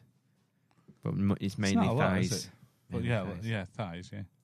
I didn't used to like thighs, but now I like them. They taste like meatier. Yeah. They definitely taste different. It's dark meat, isn't it? Thigh. It's supposed to be, but it's not. Yeah. Well, usually it's more flavourful, isn't it? Yeah. I had a proper dark chicken meat in China. They have black chickens. I weren't fucking chicken, mate. No, you can get them. They're black chicken, and I had a black chicken soup, and it was served in a fucking half coconut. Ooh. And it had the meat was actually black. It was interesting. Tasted like chicken, obviously. Maybe it's a bit like the carrot story. Carrots were purple, weren't they? Oh yes, heritage carrots. Yeah, but now they're orange. Yeah, it's because of what they feed them. Yeah. So I'm just wondering. I'm wondering if all chickens used to be black, and they thought, "Oh, this is a bit disgusting." Eating black meat because it looks like it might have gone off. I think it's and a then they special, made them white. Like a breed of chicken. I think you're just making stuff up now. No. I watched Game of Thrones and it just looked like a regular chicken breast. Two things. Billion chickens a year in the UK I'm holding on to. And black chicken is a type of chicken you can get. It's an album name as well. Black chicken. Well, what are you making of the egg shortage? There isn't one at Aldi. Zero impact. Full shelf of eggs. I got a dozen yesterday. I'm sure I've been, and it says you can only get 2 packs. 2 packs? Two packs of eggs each. Why would you? 24 eggs is a lot for a week, no? And they do 15 packs at Aldi. Exactly, so 30 eggs. Why would you need 30 eggs? I got 12 because I'm going to do a frittata tomorrow. Again? Yeah. Oh, right, okay. What do you mean again? You did a frittata last week. Yes, but I'm going to do it better this time. Okay. So I sort of made it up as I went along. You're going to make it with 20 eggs this time instead of 10. I had to do 9 eggs. A 9-egg frittata. Yeah. I used too big of a pan. Right, okay. And put too much bacon in it. It was too salty. Right, okay. So I got a little thing of Do you mean an lardons. omelette? It's kind of like an omelette. But a frittata. It's- What is he cooking in the oven? And do you not put like potatoes in it and stuff? You can do. I don't. Carbs. There was a woman Unnecessary. More egg instead. I used to work with, Cheese. and she made Cheese. a Spanish omelette. Right. But she could legitimately claim to make a Spanish omelette because her husband was legitimately Spanish, and it was nice. Is it not just an omelette with potatoes in? Potatoes and onions, yeah, but it was thick. Tatas bravas. Like an inch thick, at least. Yeah. Tasty. All right. And she used to hate making it because it took ages. But we all asked for it every time. Is that because you have to parboil the potatoes? I don't know. I never asked. I just ate. I presume you do. If you're making a potato frittata, I imagine you have to boil cook them and then them or something. let them cool and slice them. We have a birthday request. Oh shit! We missed birthdays, didn't we? Yes, for the Lord of Berkshire. Yeah, I did. I made a note as well. Yeah, so that's another way of becoming a producer, isn't it? To send us a birthday request at the Element server or via the email. Yes, message from Helen. It's my birthday on the 8th, next Wednesday. I'll be 41. Happy birthday, Hugh Janus. And it's my other half, Gary's birthday, on the 6th, next Monday. Happy birthday, you giant mistake. Happy birthday, guys. Yeah, happy birthday. Gary. You know, Gary's dying out, apparently. Yeah. The name Gary. As are Keith's, and we got one next week. And Jeff's, I imagine. Baby Jeff. Trevor's. Baby Trevor. Nigel. Nigel's gone. What else? A lot of them. Stuart. Stuart's probably going. Stuart's probably going. Methuselah. Gavin. Barabbas. Muhammad. Gavin. Oh, Muhammad. No, I don't think so. No. Mahatma. Gary is definitely dying out. Gareth. I think you have to be called Gaz, don't you? I'd want to be called Gaz if I was a Gary. Yeah. For short. Yeah. Like Gaza. It's still weird when you think about like babies being called those obvious man's names. Like Gareth and Keith and Kevin. Yeah, baby Kevin. Ronald. I bet that's coming back. Roland. Roland, yeah. We've had a Roland on the show. Roland N. Mark. On Marsh. Oh, yes. N. Marsh. On Marsh. En Marche. Yeah, Professor Roland En Marche. He came on to defend his Moonfall film. Roland Emmerich. Wow. What a... from Stargate, which I think still stands up. I think it's still a very good film, Stargate. It's at least very as good as sci-fi. Moonfall. It's fucking far superior to pretty much anything Emmerich's done. I like the one where the world flooded and froze. Day After Tomorrow. Dennis Quaid. Yeah.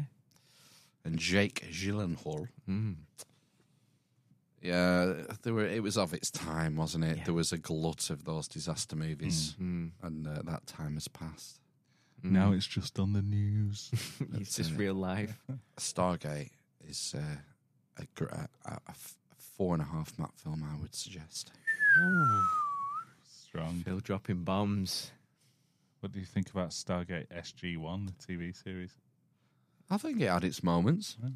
Did you watch that all the way through to the end? No, it went on forever, didn't it? I don't know. I watched some of Atlantis, Stargate Atlantis. Right. That starred Jason Momoa. Did he? That was his first first thing I saw him in. Right. And a guy, like a lieutenant colonel guy, like the equivalent of MacGyver, yeah. MacGyver. Tell you what was interesting about Stargate, particularly Stargate Atlantis, but also please do, is the mythology behind it, the gods. Yeah, it's quite interesting. The Atlantis, and they were all worms. Well, no, that was just one race of aliens. Oh, was it? Right. Okay, here we go. Peeling it back like an what onion. What called? Do you have an apostrophe? Yeah. Teal'c. Teal'c. had a symbiote in him. But the Goa'uld was the name, wasn't it? The Goa'uld. I don't know. It's the name of the evil alien symbiotes that took over people. Right. So Ra, in the original film, is a human body who was taken control of by this symbiote, this parasite, space alien. Right. And there was an Apophis, Egyptian god in his spaceship and various other Egyptian gods and stuff. But when they went to the Atlantis series, they brought a lot of Atlantean mythology, lost civilization, ancient tech, such a thing, That's quite good. It was interesting, but it's bubblegum nonsense essentially. So here we go. It's an hour. I thought we had him. Then it's a way of killing an hour. 45 minutes. Scratch the surface. It's more interesting to actually read about, or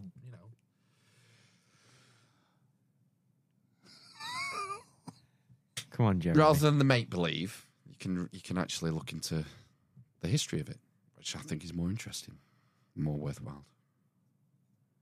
Not worthwhile.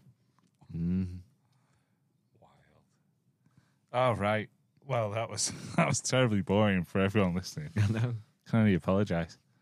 But yeah, check your chicken facts, everyone. I'll be back next week with more. Oh, look, Quaid. Open your mind. Open your mind. Quaid.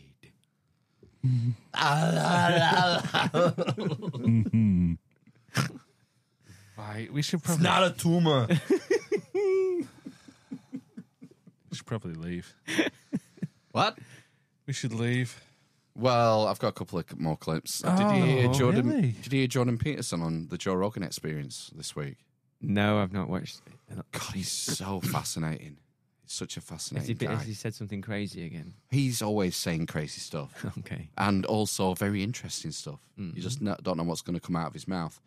But yeah, this diatribe on the trans question. Oh, somebody sent me a clip of this, actually. Did they? On what format? A quote. They wrote it down.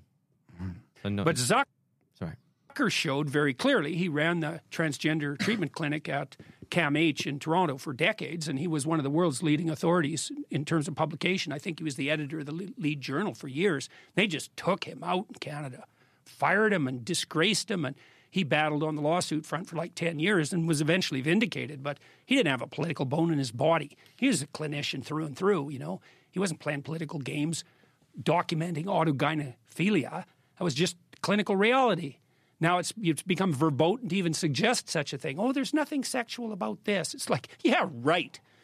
You're dressing up in lingerie before your mirror at home, tucking your dick between your legs, imagining you have a vagina for a sexual kick. Oh, there was nothing sexual about that. Yeah, right. Wow. He has jumped above there, isn't he? That sounds like he's speaking from experience. Hey, who hasn't done it? Who hasn't took the tick? I'm doing it right now. Tucking your dick between your legs. I don't think I've ever heard him swear before. No, he doesn't. No. He's angry. No, he's angry. Well, he's got good reason to be angry because a lot of these procedures are irreversible that they're doing to kids. I mean, he talks about the Tavistock and that getting shut down and stuff, but... Well, it's the prescription of puberty blockers, and it can be quite... He goes on to say, if you just leave them alone, generally, I think he quotes 80% or 85% or 90% of them. By the time they reach 18, they've worked it out. They've worked it out of their system. But the problem is if you start doing this stuff at 13, 14, 15... Or younger. Yeah, yeah. I mean, it seems that it's calming down now. You'd hope, but... Yeah, I don't know. Next big thing is genderless dragons. Ex-finance workers. Yeah, that's it. That's where you need to focus your energies now. I was watching a bit of his podcast. He had Matt Ridley on, who's a science journalist, science author. Some of his podcasts are really good. Matt! Oh, yeah. He introduces him really aggressively. He does that with all of them. I know, it's weird, isn't it? His intros he does, it's like, Kevin! Matt! And then he goes on, he's like, and he is a da-da-da-da-da-da-da-da-da-da. Yeah. Ba-da-ba-da-ba. Matt! You're dressing up in lingerie before your mirror at home. We've all put on some nice feeling knickers. Tucking your dick between your legs. And enjoyed the sensation. Imagining you have a vagina. I mean... So hungry. I wish I could. Tuck my elongated balls between my legs. It's not a possibility anymore. Just swing them over your hips. Are you not? Are you not? Are you not? Are you still shooting? Are you shooting blanks yet? Who knows? I did dropped off the last sample, the fourth sample, because I just can't work them out of the system. You can get microscopes for pretty cheap. Save yourself a lot of trouble. I don't really want to, conduct my own vasectomy. Who hasn't done that? On myself. I mean, I could just get 2 bricks, couldn't I? That would be the other option. That'd do it. Sexy. It's better than tucking your dick between your legs, apparently, though. Tucking your dick between your legs. Who's got the biggest cock? Imagining you have a vagina. You're dressing up in lingerie before your mirror at home. Matt!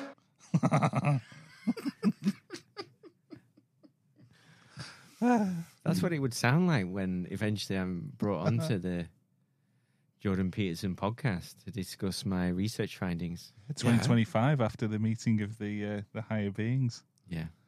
Once you've finished with that, you can go on the Matt. Go on the Matt JB podcast. Are we going to go 2025? Tibet? Yeah. Tibet? Do you reckon that's where it's going to be? He said. Oh, it is in Tibet. Right. Okay. Where? In Tibet. I mean, I don't know. Someone will know. I'm sure they just get there and get to the airport and say, "So, we're here." There'll be a concierge. Did that not the propeller airplane drop out of the sky in Tibet recently? Well, I think it might have done. Yeah. Yeah, I don't want to go there. Okay. You think there could be an alive situation? I think so. I wouldn't eat you. Matt! Imagining you have a vagina. You probably taste like chicken. So this is... he's saying that is a kink. He said that's a component of it. Autogynephilia. Right. There's a very well-known body of research into autogynephilia. The guy who was the lead author, lead researcher in that field was essentially cancelled. Oh, right. He had a lawsuit put up against him by the Canadian authorities or whatever, which he eventually vindicated himself and won. But obviously, it trashed his career. Mm. I think, these things are complicated. I think it's just highlighting the point that, he said it's verboten. You can't say that now, even though that it is a component of it. That some people do it for as a kink. Mm. We used to call them transvestites. There used to be a thing called a transvestite, and it was men generally who got some sort of thrill out of dressing in women's clothes. Yeah. I'm a sweet transvestite from Sexual Transylvania. Yes. Rocky Horror Show, yeah. Mm. But this is a very different... Verboten! Well, it's a different kettle of fish what we're dealing with now. It's kids, and it's mainly young girls. Yeah, that's the thing, I suppose, very young teenage girls. I think it's just sounding the alarm that we've got to be careful with this stuff in young minds, and there are certain motivations within the medical community that push this. There are financial incentives. There are it's a massive industry. You're taking a 13-year-old girl and medicating her for life. Yes. Do you know how much the treatments are? Expensive. Yeah. I mean, it's more of an issue in the States because of the healthcare system there. Mm. But then you get these places like the Tavistock. It becomes a self-fulfilling prophecy. It's growing and growing, and it's being reinforced by the culture, and particularly in schools. Fortunately, not as much over here, but particularly in America. It was a big thing, wasn't it? So I don't think there's any harm in sounding the alarm about it and just being aware of it, because it's, Matt! What do you think? Yeah. Stop. Tucking your dick between your legs. So angry. So angry. It's because he cares. about it. You know, I think it's that's what it something is. to do with that Russian blood transfusion he had. He seems to be healthy now, doesn't he? Because he was touch and go, I think, at one point, wasn't it? In recent times, ill. He was really ill, addicted to Vicodin. barbiturates, was it? Vicodin, I think it was, wasn't it? Is that a painkiller? Possibly. It was. Or diazepam. It's a form of diazepam. It was a diazepam, yeah. But called a brand name. Benzos, no? Benzodiazepam? I think that's what it is. Benny's. It's called diazepam in the UK, and it's called something else in America. Vicodin. Is it what house? That's the brand name. Vicodin is what House was on, yeah. Right. It's good stuff. Xanax is is a fast-acting version of it, basically. What does Xanax do to you? Same. It chills you out. It's a chill-out thing. Yeah, that's what it does. Right. Matt Apocalypse says he's addicted to marzipan. Are you addicted to marzipan, or was Jordan Peterson? I can take or leave marzipan. It's a bit weird. No, it's like shouldn't be food. It's not like sugar and almonds rolled up. It's not like icing. No. Icing on a cake is far superior. Do you like? If anyone gets me a birthday cake with marzipan on it, I'll throw it across the room. Might cancel this.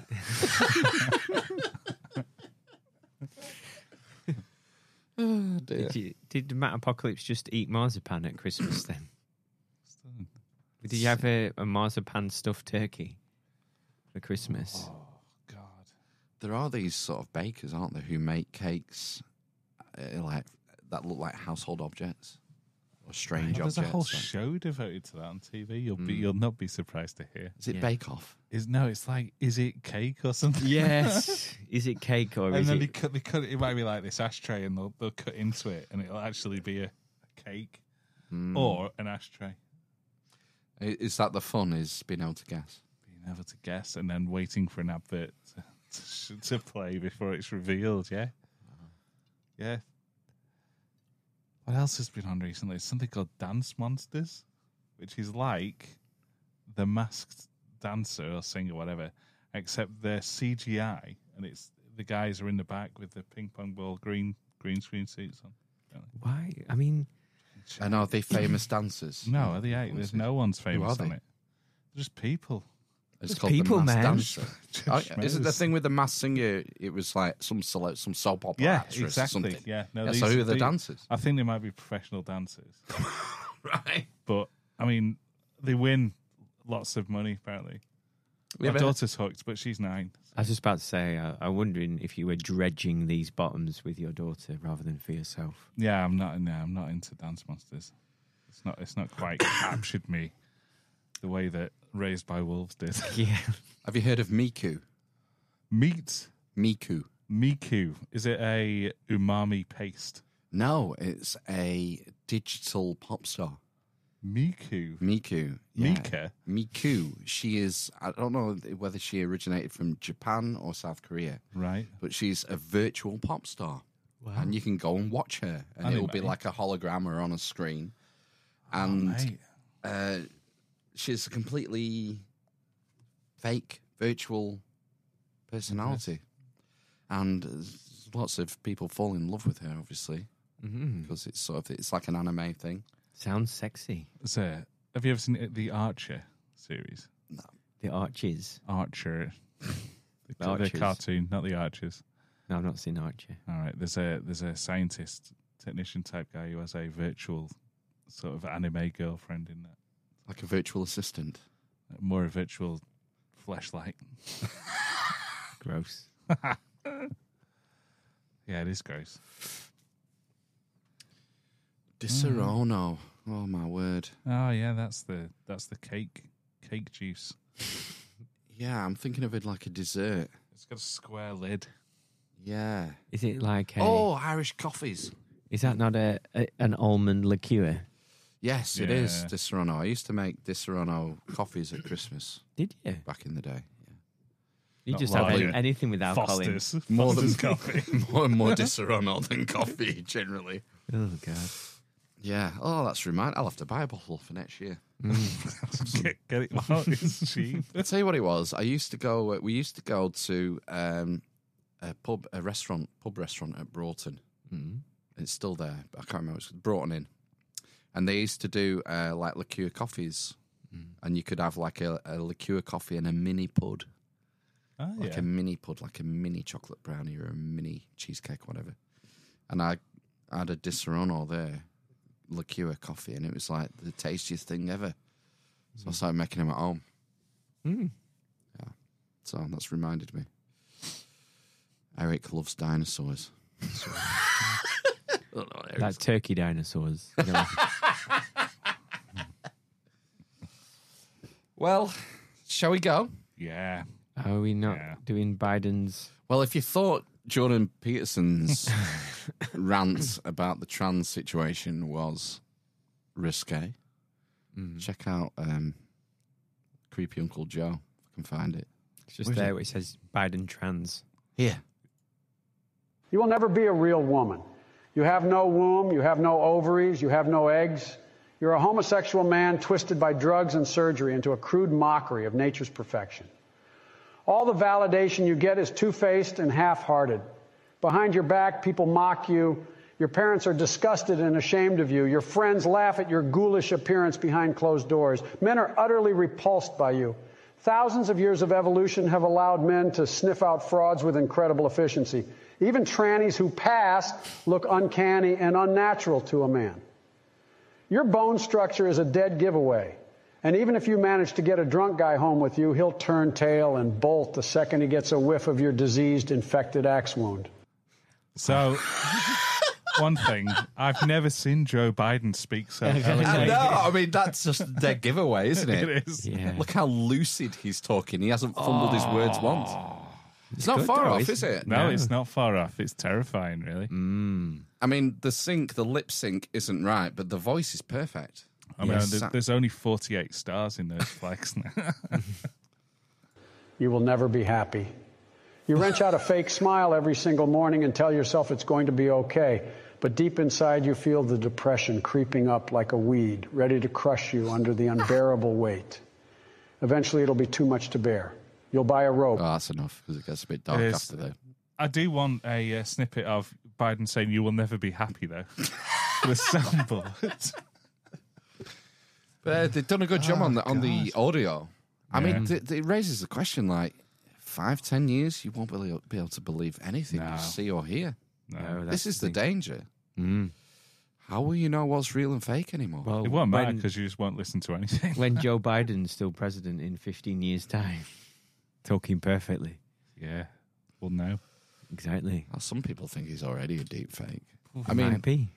The thing is, it's like, I don't know who made that. Some guy in his basement, probably. How, in his mum's basement. What do you think is the comparable level of tech that the CIA, for example, has? Exactly, yeah. Or the Chinese Communist Party, or balloons. What they call GCHQ. The boffins working in there. It makes you wonder, doesn't it? Yeah. What's real? Yeah. You're a boffin, Ben. Well, it's See, Matt, Apocalypse, you could automate the Army's Inquisition. Yeah. How do you know it's not already happened? I know. It's too shit. We couldn't afford to digitize Sigma the skin above my eyes, so I have to wear a hat every week. It's only 10:30. Wow. This is amazing. It's good. This is the perfect time to finish. Efficient. Yeah. Yeah, I think it's time to go, isn't it? It's felt tight. We'll be back next week. We will. With Keith Hunter. Big Keith. Big Baby Chungus. Big Chungus. You got caught sucking your fingers on the bus. Oh. Willie G. Willie G. Yeah. Isle of Cocks. How about that? Are you entertained? Are you not entertained? Yes. I love you. Right, we'll see you next week then. Goodbye. Have a great week, guys. Yeah.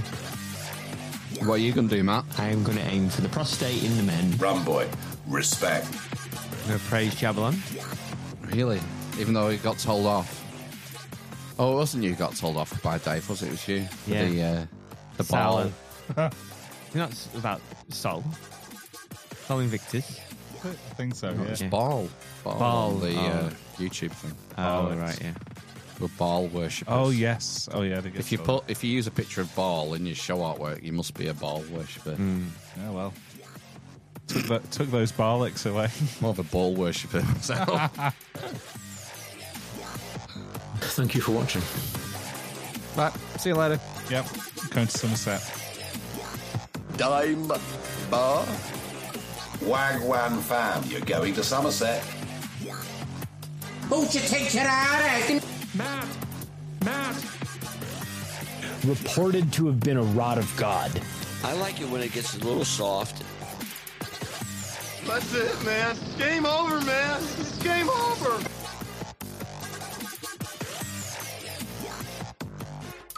Matt, you're dressing up in lingerie before your mirror at home.